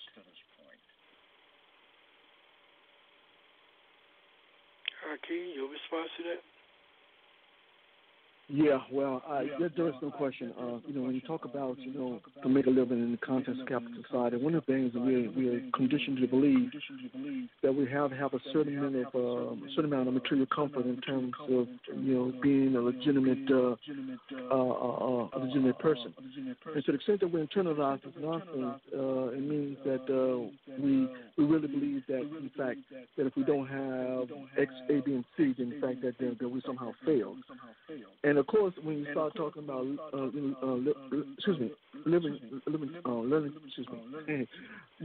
making to live is clear. That's very, very clear in terms of what's going on. But more importantly, I think if we begin to understand how to live, I think, we can alleviate a lot of the stress that we impose upon ourselves simply because of the sort of the dictates, of the Western society in terms, One of the things, I'm fascinated by when when I'm in like places in indigenous societies with and the Caribbean or Central South America, Africa, in terms of, we look at the level of poverty that people are inflicted with, but they still have a certain kind of vitality in terms of how they interact in terms of their relationship to life, and it's so different, and it's much more liberating, and so they're free, so that they understand that you don't have to have 3 squares a day in terms of living. You don't have to have large sums of money in your bank account in terms of being a viable human being. You don't have to. You don't have to engage in these social these social games in terms of meeting people that you put on these fronts in terms of trying to impress folks. So I think that it's important that we begin to understand how to live and stop focusing on making a living. And but I think that's easier said than done because we're talking about conditioning. I think one of the things, if we did focus on how to live, I think one of the things we have to do is we have to understand that fundamentally, just in terms of our health, a lot of things that we do currently are not in our long-term interest in terms of our health. We do them simply because we're told to do them. We see status as a sign of, eating, meat as a sign of status. I remember as a young man growing up, one of the things, the status symbol was a steak. So, if you're not eating ribeye steak, a 12 ounce or 13 ounce or 16 ounce, but then you're not living. And so therefore, everybody who wanted to indicate that somehow they were making it, they had to go to the restaurant and purchase a steak. And even and in reality, the irony is that when you consume all that meat, there's devastation witness upon your body in terms of the ill effects in terms of consuming all that meat. Something that we don't think about simply because we're trying to make, because that's part of making a living. So I think it is important that we learn how to live. I think that's very, very important. And in learning how to live, that was sort of dictated in terms of how we eat, in terms of the usefulness of food and certain kind of foods we can eat. As a matter of fact, in terms of a balanced diet, we can do without excesses of meat. You know what I mean? More fruits, vegetables, and beans, and those kind of things are better suited in terms of your health than just consuming meat, as a status symbol.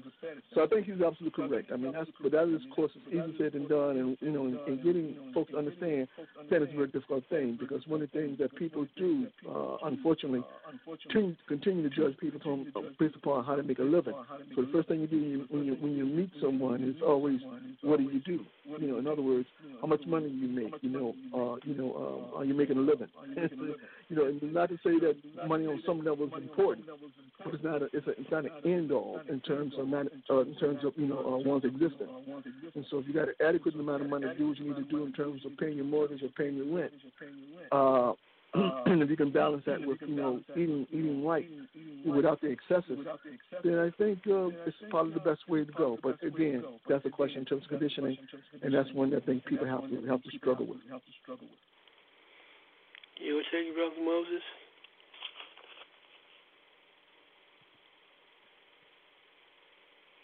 Sorry, I was on mute. What did you say? I was asking, what is your response to Dick Gregory's critique of the society and the world that it often teaches us how to make a living, but yet it doesn't teach us how to live? What do you think about that paradox? Well, that's a philosophical question. That's what is the meaning of life? What is life all about? And we all just study philosophy. I learned a long time ago you have to study philosophy. I've studied yoga and practice different things. You have to know what's going on in the world if you're really going to deal with the world and deal with people at the level or state or condition you find them in. And so, as Che Guevara said, the risk of sounding ridiculous. A true revolutionary is guided by great feelings of love for the people. And that's not just an abstract idea about people, but that means real people. And so I've learned, I can't, as Jimmy Cliff said, I can't say what life's going to show me, but I know what I've seen. And so, I try to just convey and communicate and bring something to the table. Thank you. Hey, panelists, he made the point that most of the time, many people over here go off to war, and we kill people that we don't know, and we never said anything or done anything to us. Why we continue to buy into that philosophy or that attitude of killing people that we don't know? Go ahead, Brother Anthony. I think that's a part of our conditioning. We're taught to be loyal to the U.S. government. We're taught that from the days of preschool all the way through college. And I think that's why people willingly go to war against people they don't know, against people who never did anything to them. But we will not, engage in that struggle against people that did something to us. Like a lot of the troops that returned from war and faced political reprisals and violence from the people that they were supposed to be defending.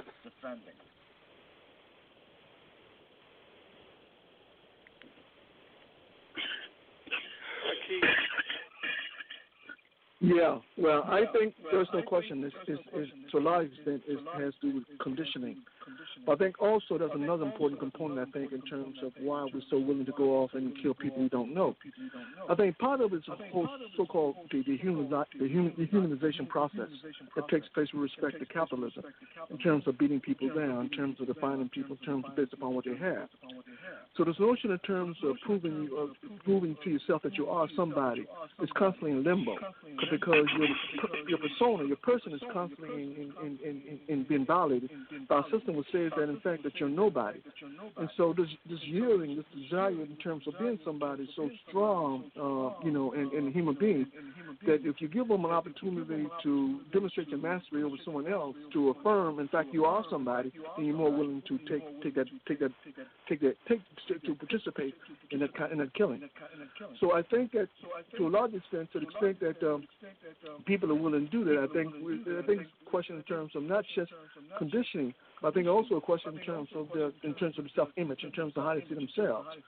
Because if you can go over to, say, for instance, if you go to Vietnam and you kill some folks, or you go to China and you kill some Chinese, and you can say, well, listen, I'm, because I killed these people, now I'm somebody, and why am I somebody? Because the system says I'm somebody because I went over there and engaged in war, killing off these people and who are who are less than me.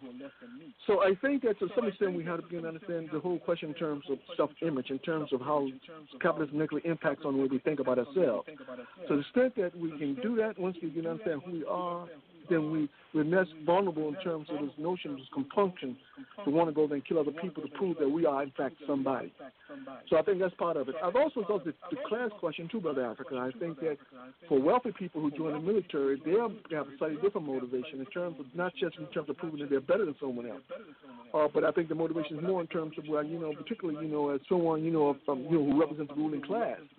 I mean, your obligation, at least in your mind, is the position that you're bound, to maintain order or to maintain control of the world. And to maintain order and control of the world, you have to kill people who don't look like you, certainly people who don't agree with you. So I think those kind of things are sort of instrumental in terms of desire, in terms of just going out and kill people. And one of the things that psychologists say that that the human beings have this tribal instinct. One thing that bothers me with that analysis is that when you look at it in terms of when Westerners first went to Africa, one of the things that in fact, if the tribal instinct was in fact at play, then you would think that the Africans would have saw these white people and said, "Whoa, they're different. They're not about tribe. Let's kill them."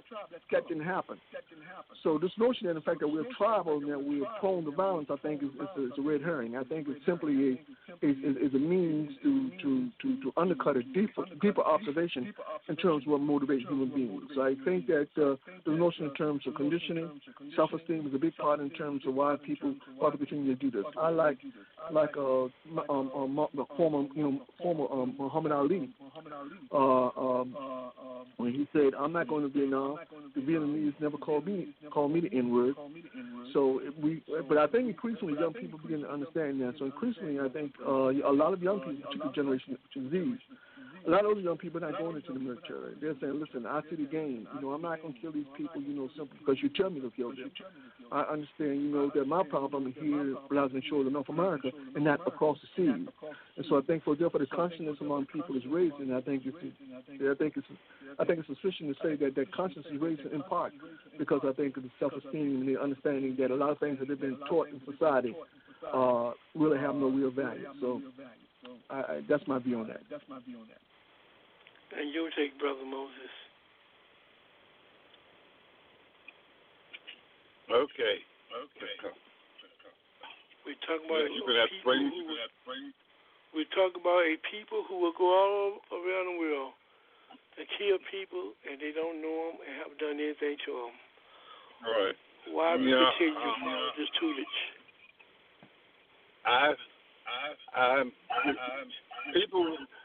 People have to have a reason to kill, and it's an ideological, and philosophical, and a question of consciousness, political consciousness, and content. Regarding your ethics or morality. Brother Moses, can I ask you, are you speaking through a speakerphone? Got the phone on the speakerphone? Yes. Can you take off speakerphone? I think you have less background noise and stuff. Try that for a second, please. Okay. Let me see. All right. Is this All right, better? go ahead. Is this better? Just better, folks. Go ahead, talk. I think it's a philosophical problem of people's view of life and how they value life. Your values, your internal values mean so much. Not to get off the subject, but I feel like it's important as politically and practically as something, the everyday thing. I don't understand the value structure in a woman that will have a baby by someone she's not married to. I don't understand that value structure.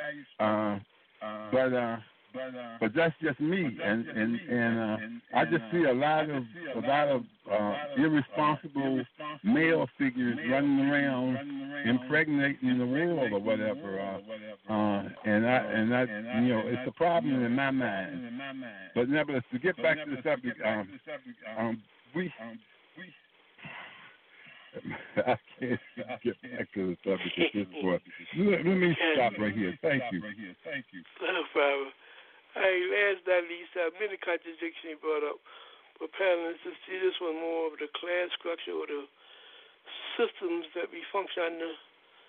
What do you make of the position they're taking of the Queen of England right now? I guess they call her Elizabeth. She make more money on an hourly basis than a million people make on a yearly basis. She end up her money by the seconds. How can this be? Why we continue to allow these kind of conditions to exist for certain individuals? Brother Haki? Yeah, well, I think to a large extent, I think that is definitely a problem of social conditioning. I think to the extent that we sort of internalize this notion in terms of being successful. I think to the extent we internalize that, we can almost justify anything under the sun. I think the mere fact that we don't understand economic systems, sort of adds to the confusion. And so you have a situation where the Queen is, making, you have this exponential impact in terms of earnings. When she's making, literally, thousands of dollars per minute, just on interest. Clearly, when you look in terms of how the system functions, it clearly is skewed against the aspirations and wishes of working people. But unless working people fundamentally understand the reality, they tend to see Queen Elizabeth as somehow someone to be emulated, someone that one day they hope they could be. Of course, we understand in context in terms of how capitalism functions, it's just a dream. This notion that the fact that one day you can be, as wealthy and as powerful, it's a pipe dream. By and large, that simply doesn't happen. Even for individuals who hit lotto and happen to get let's say they get $150 million off the payoff. If they're not savvy in terms of investments, in terms of watching their accountants and watching their lawyers, if they're not savvy, that money won't last very, very long. So this notion in terms of simply having the money in terms of is a cure in terms of from life's problems, it's a misnomer. So I think that to the extent that we have to understand the way economics flows, in the capitalist context, we begin to understand in terms of this value system that exists in capitalism, which continues to say that people who are rich simply because they deserve it, and if you're poor because you deserve it, and not understanding the systematic underlying that exists in terms of sets the tone in terms of how capitalism plays out. So clearly, I think it's a function of conditioning. Brother Anthony. It's a function of conditioning, which is true, and it's also a consequence of the development of the British Empire. The British royal family amassed their wealth from the exploitation of Africa, Asia, and the Western Hemisphere. And the wealth that Elizabeth II has is inherited. She did not earn that all by herself.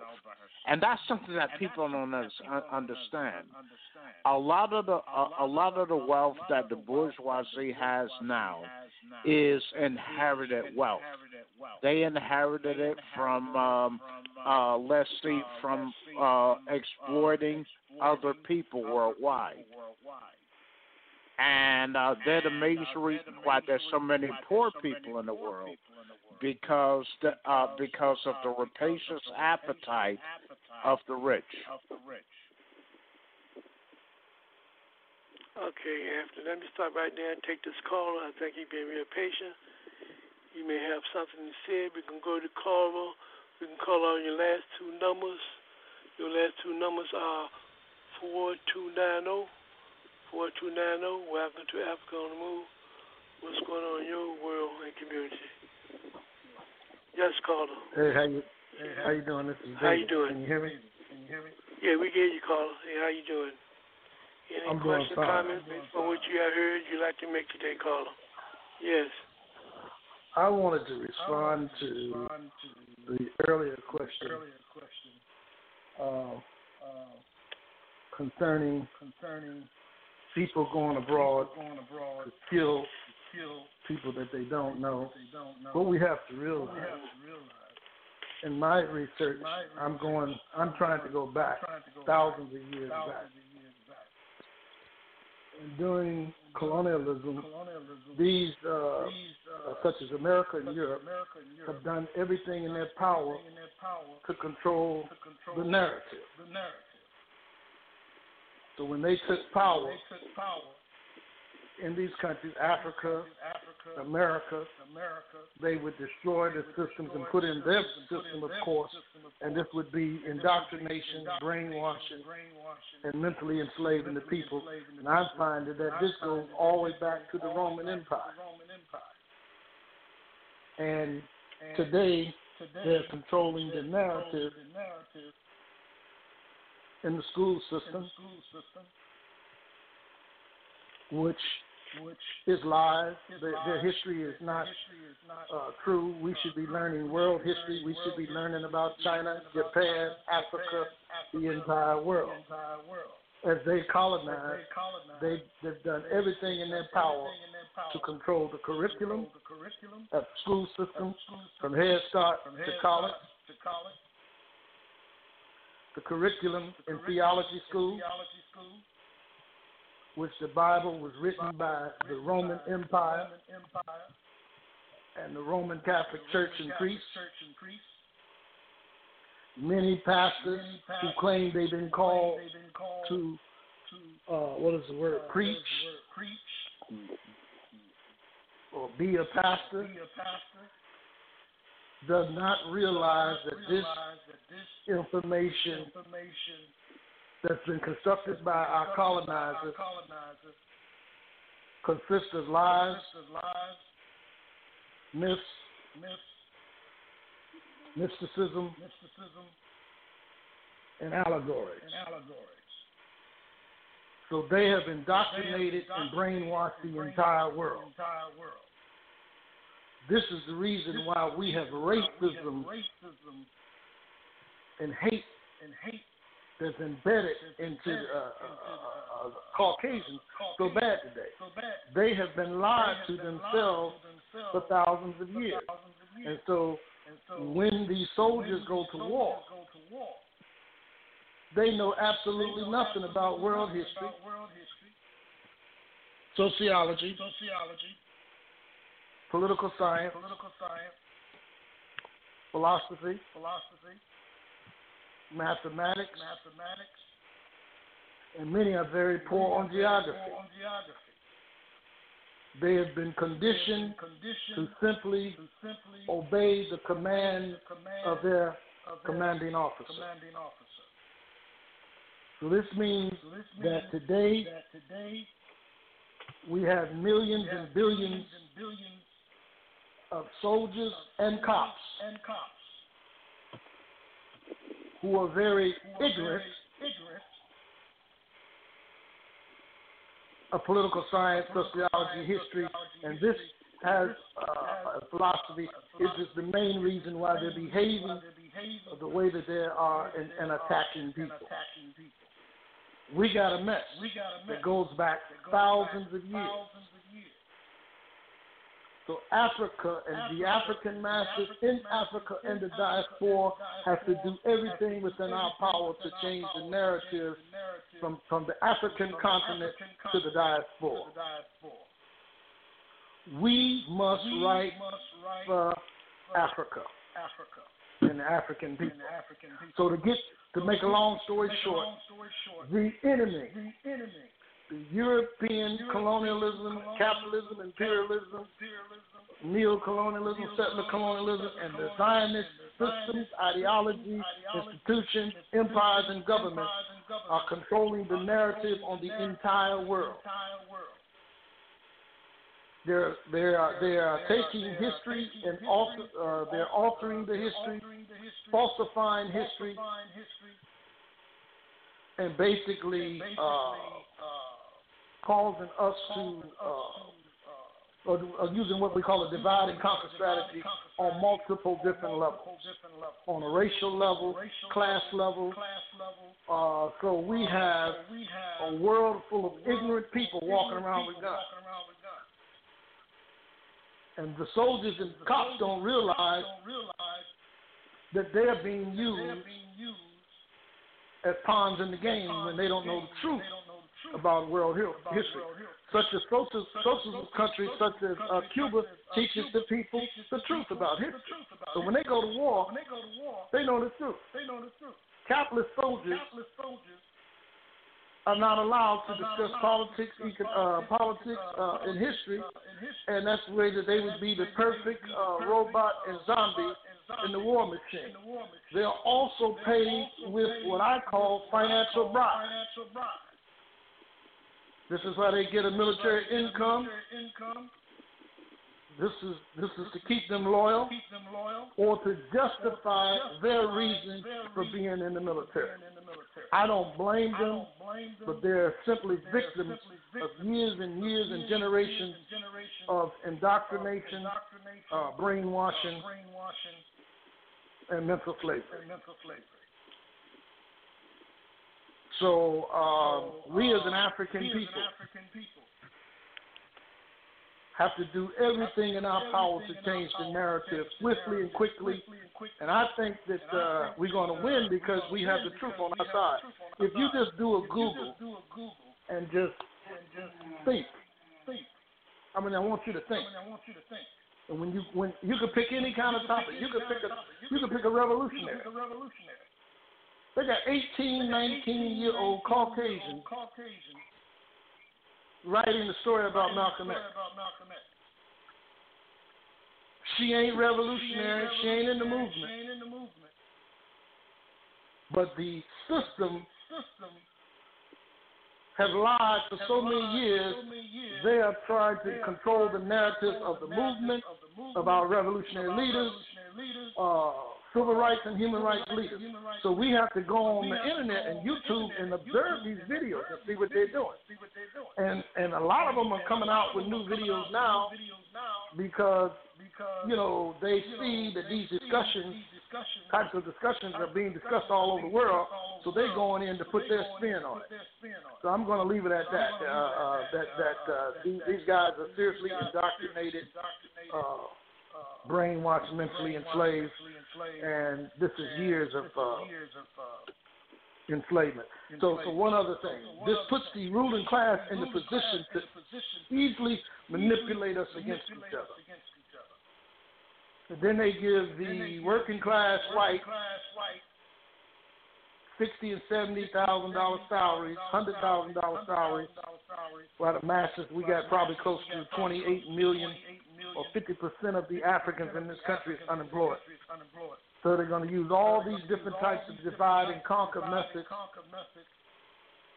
to even make it appear to them it's a racial issue and could create a race war, and they would be willing to do that to protect themselves.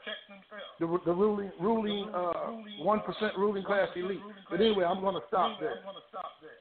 But we need to do everything we can to be on all kind of talk programs. We need to be writing. They're narrating our beautiful animals in Africa. They're making themselves look heroic to make us look cowardly. Here it is. They're on our African continent. There should be an African narrating those stories about our elephants, our animals, you name it. But anyway, I'm going to stop there. All right, Colin, thank you for your contribution to today's program. What we're going to do, we're going to pause. Can I jump in here for a second? Okay, quicker, please. Yeah, let me say that that great Pan-Africanist W.E.B. Du Bois wrote a book called The Soul of the Black Folk. And I think each generation should read that book, especially if you're African. But I'll leave it right there. Thank you. Okay. We're going to pause for this revolutionary culture break, and when we come back, we got each one of our panelists and participants to make a closing statement of 2 minutes or less. And what we're going to do, we're going to send this program to a part 2. There are some interesting issues we want to discuss. We didn't get to today. We're going to send this to part 2 next week as relates to methods of eliminating. They wouldn't know. So we're going to take this break. When we come back, we're going to make our closing remarks. This is Africa on the Move.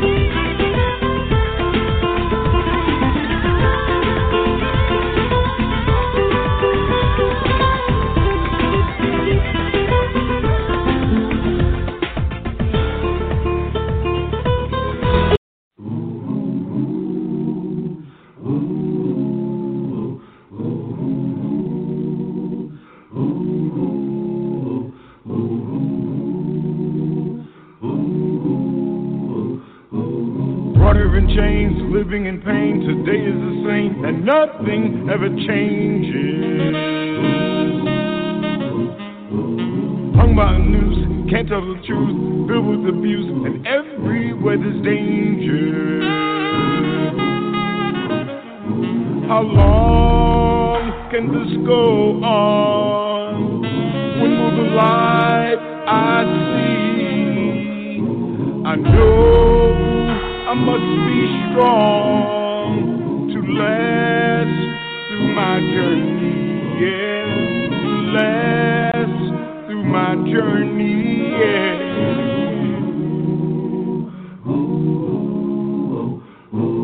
Time will arrive when we must decide to get off the ride and stop going through these changes.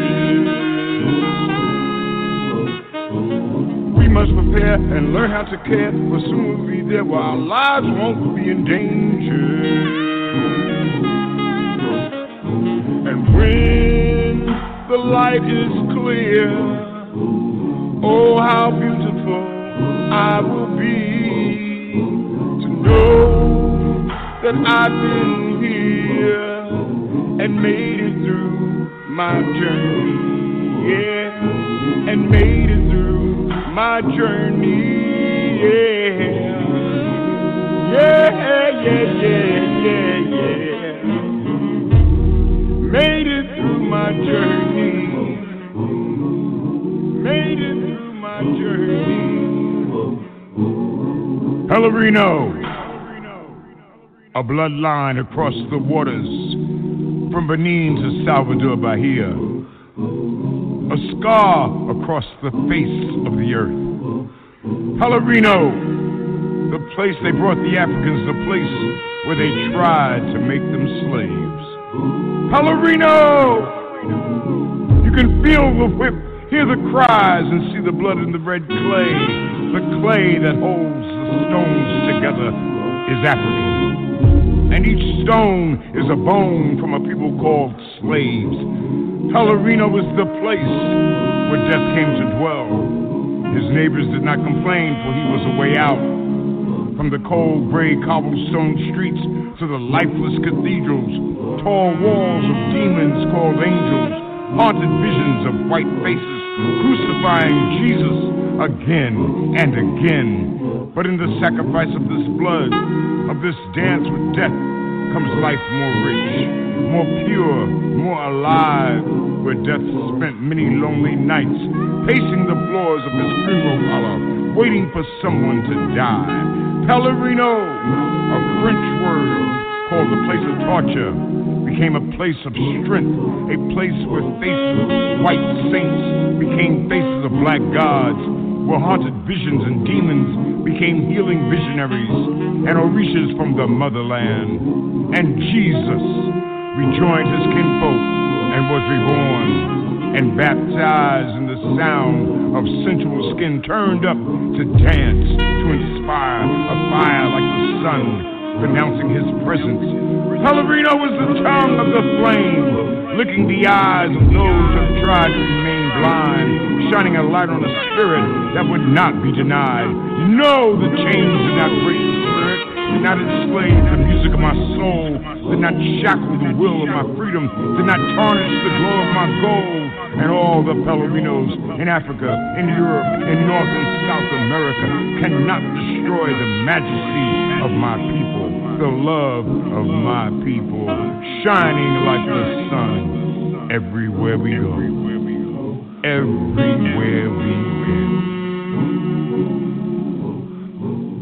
When the light is clear, oh, how beautiful I will be.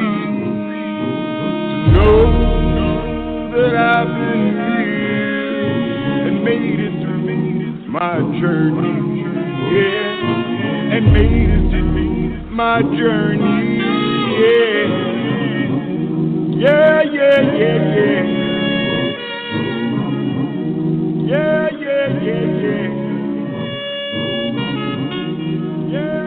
yeah. Welcome back to Africa on the Move, and we are making our final closing statement. We ask each individual, if possible, to be limited to 90 seconds. So we start off with our participant, Brother David. Welcome. Your closing remarks for tonight. My closing remarks will be the way to defeat colonialism, European colonialism, and white supremacy is by living, learning, studying, practicing, and teaching your Native American and African history and culture 365 days a year. Make sure that Mother Africa and our Native American people write and narrate their own history and culture. Act as though the European colonizers don't even exist. I haven't watched this TV in 12 years. Thank you. Thank you, Brother David, for your contributions to today's program. We next will move to Brother Moses. Your final thoughts for the night, Brother Moses. Well, I want to give greetings to everyone within the socialist camp, the communist camp, and the democratic, the true levels of democracy, which the socialists and the communists are levels of democracy themselves, because that's just the nature of the beast. And so we have to defend the rights of the people at all times. They say injustice anywhere is a threat to justice everywhere, and I don't know. I just think if you can master the little things in life, the bigger things, you'll have time to study. You have time to give knowledge of the bigger things in life. But if you fail the first test in life, as Dr. Martin Luther King's talking about failing matriculation and all that. But anyway, I just think it's great to be alive. It's great to be in the struggle, and I just hope that the 99% will conquer, and we will prevail eventually. Thank you. Thank you, Brother Moses, for your contributions to today's program. We next will move to Brother Haki. Yeah, there are approximately close to 12,000 registered lobbyists in Washington, D.C. Of that number, a very minuscule number actually represents African interests. In terms of cost, we're talking $50,000 to $100,000 per month, depending on the cause. Now, the reality is that we're not quite organized in terms of being able to employ lobbyists full time 365 days a year. So the question becomes, if we're going to go that political route, and if we can't employ lobbyists in terms of advocating for what we want, then the only recourse, the only thing we can do is to create a situation in which we have authentic leadership in the community in which we can vote into power in terms of advocating for those things that we deem necessary in terms of lessening our subjugation in the society. So clearly we have some work to be done in terms of politically how we're going to move. And if we don't understand the systems in terms of as they currently exist, then we're in real trouble. So I encourage people to definitely get about the business of, unraveling the matrix. And without unraveling the matrix, resolving the situation becomes that much more difficult. And having said that, Brother Africa, you have a good night. And thank you, Brother Haki, for your contributions to today's program. And we now will go to Brother Anthony. Your final thoughts for the night, Brother Anthony. We got you, Brother Anthony. Your final thoughts, Brother Anthony. Yeah. Politically, we must be politically educated and organized. We must join an organization that is working for people's liberation, and we have to teach each other the truth about our history and do our own research and study. And to find out more about your organization, where the people can find out how can they contribute and support the AAPRPGC? Where can they go to, Brother Anthony? You can, people who would like to learn more about Pan-Africanism and about the All African People's Revolutionary Party, GC, can visit our website at www.aprp-gc.org or call us at 202-246-4896.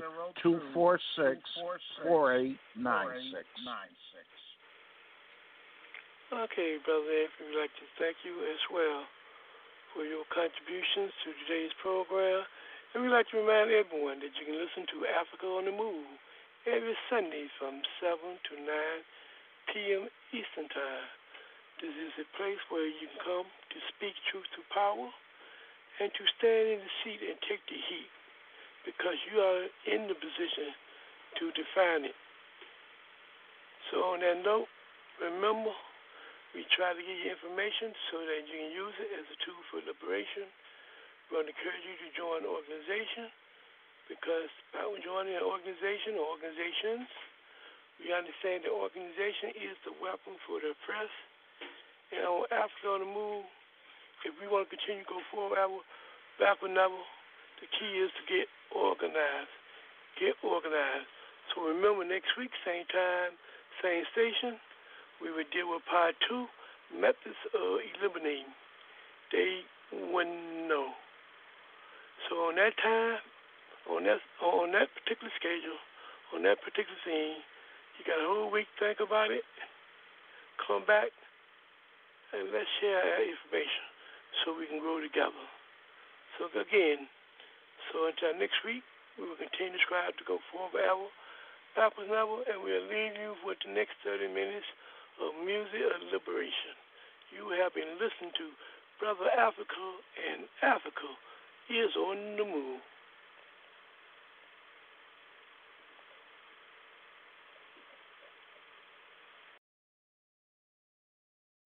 If you think of the Middle East in this modern time, you can't help but say the word Palestine.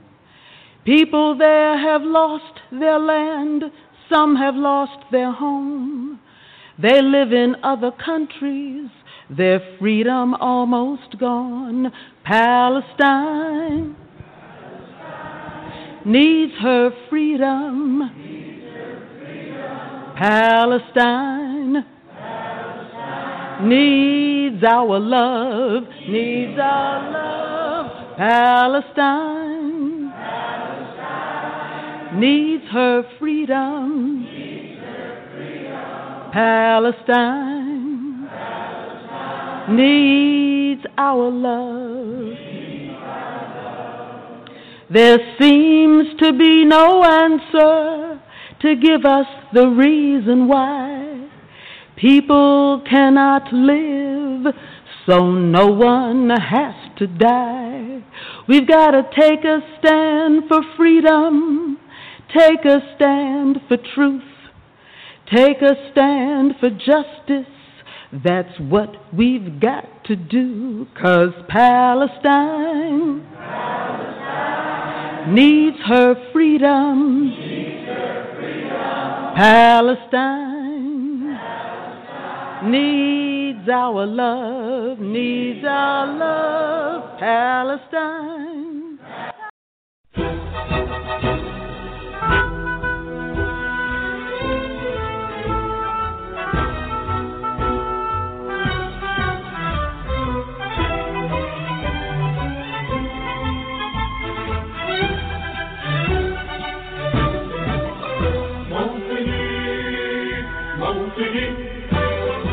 الجلال والجمال والثناء والبهاء فيهما والحياة والنجاة والهناء والنجاة في هواه هل أرى سالما منعما وغانما مكرما سالما منعما وغانما مكرما هل أرى في علا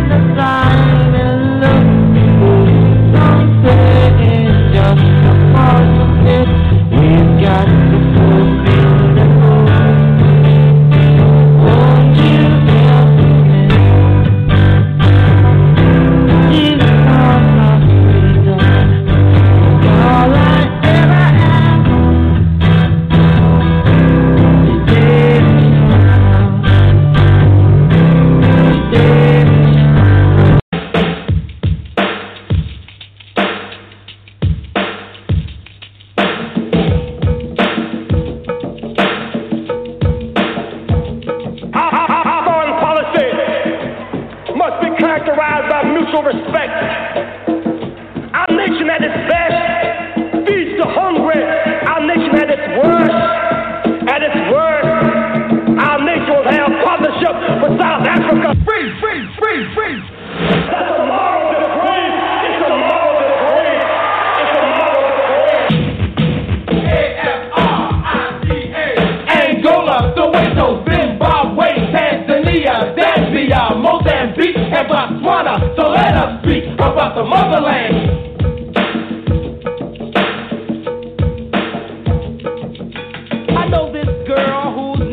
Lola. She lives in a country called Angola. Her president's name is Dos Santos, and a man named Savimbi playing him too close. She says, hey brother, my country's in a war. We are fighting rebels backed by Pretoria. Upon hearing this, I was pretty upset. You know what? I went and told the set, and the set said, yo, is Gola's last name Falana? No. Well, my cousin lives in Botswana. Are they in war too? Is the heel on the shoe? My man, they know apartheid like I know you. The president is Missouri, Capra to Gaborone. With a cry for freedom is a universal tone. So are you with it? I'm in beyond a shadow of doubt. So let's spell it on. Spell it on. Spell it on out. A-F-R-I-C-A. Angola, Soweto, Zimbabwe, Tanzania, Zambia, Mozambique, and Botswana. So let us speak about the motherland. Speak about the motherland. About the motherland.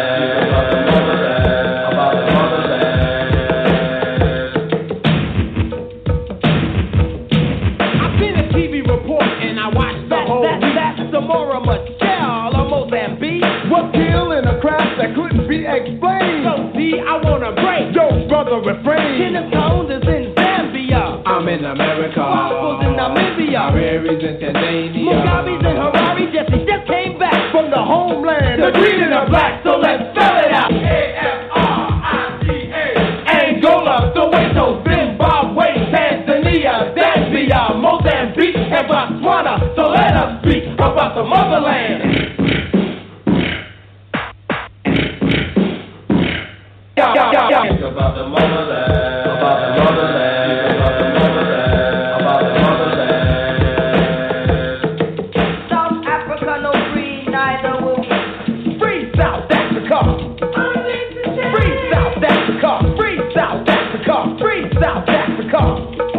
South Africa, no free, neither are we. Those are our brothers and sisters across the sea. I'm speaking for the state, and we make a plea to fight apartheid, everybody. To fight against the wicked and help Mugabe. To fight apartheid and assist Nyerere. Support the MK and the ANC. We want to see Nelson and Winnie free. You don't know, you need to study.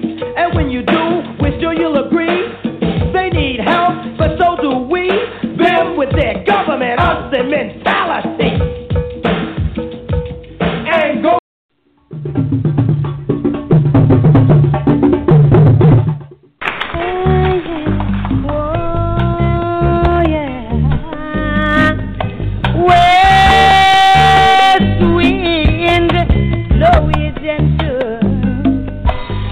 The souls of Africa, my sons, proud and noble, here within my heart they lay. West wind, with your wisdom, gather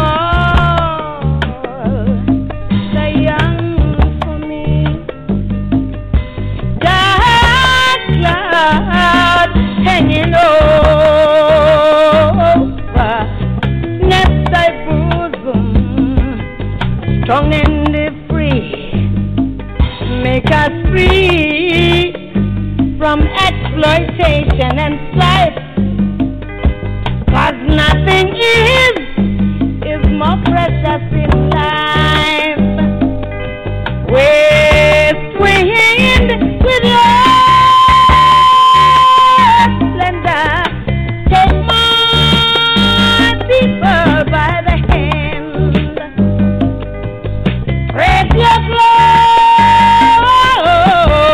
glory, sunshine, universe.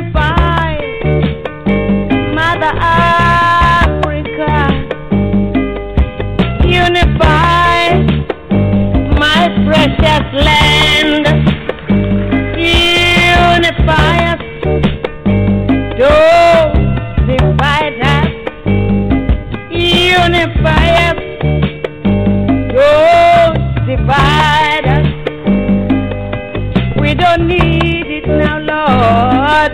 Let us not fight over trivial. Let us learn how to love ourselves first, because the unification is best.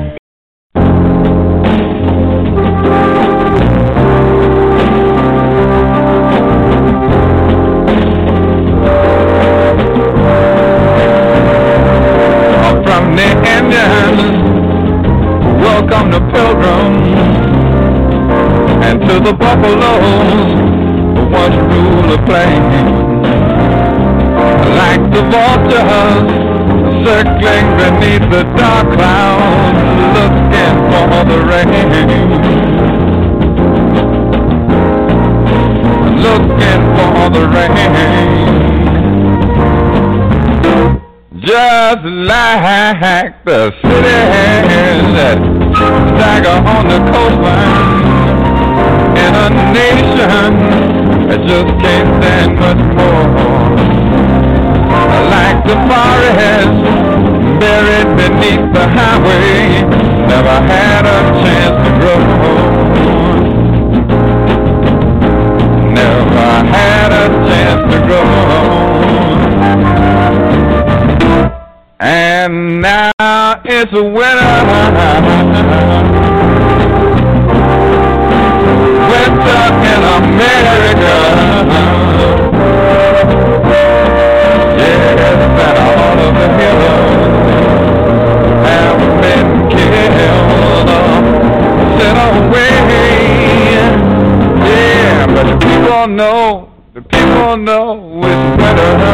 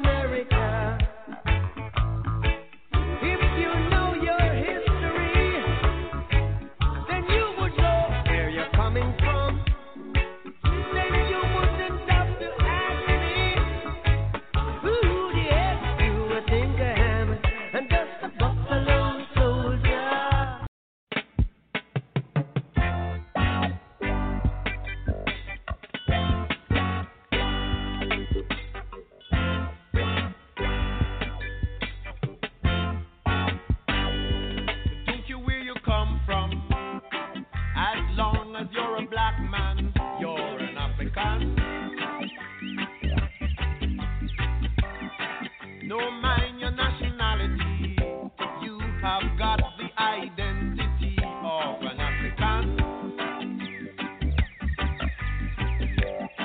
Cause if you come from Clarendon, and if you come from Portland, and if you come from Westmoreland, you're an African. So don't care where you come from, as long as you're a black man, you're an African. No mind your nationality, you have got the identity of an African. Cause if you come from Trinidad, and if you come from Nassau, and if you come from Cuba, you're an African. So don't care where you come from, as long as you're a black man, you're an African. No mind your complexion, there is no rejection, you're an African. Cause if your flexion high, high, high, if your flexion low, and if your flexion in between, you're an African. So don't care where you come from, as long as you're a black man, you're an African. No mind denomination, that is only segregation, you're an African. Cause if you go to the Catholic, and if you go to the Methodist, and if you go to the Church of God, you're an African. So don't care where you come from, as long as you're a black man, you're an African. No mind your nationality, have got the identity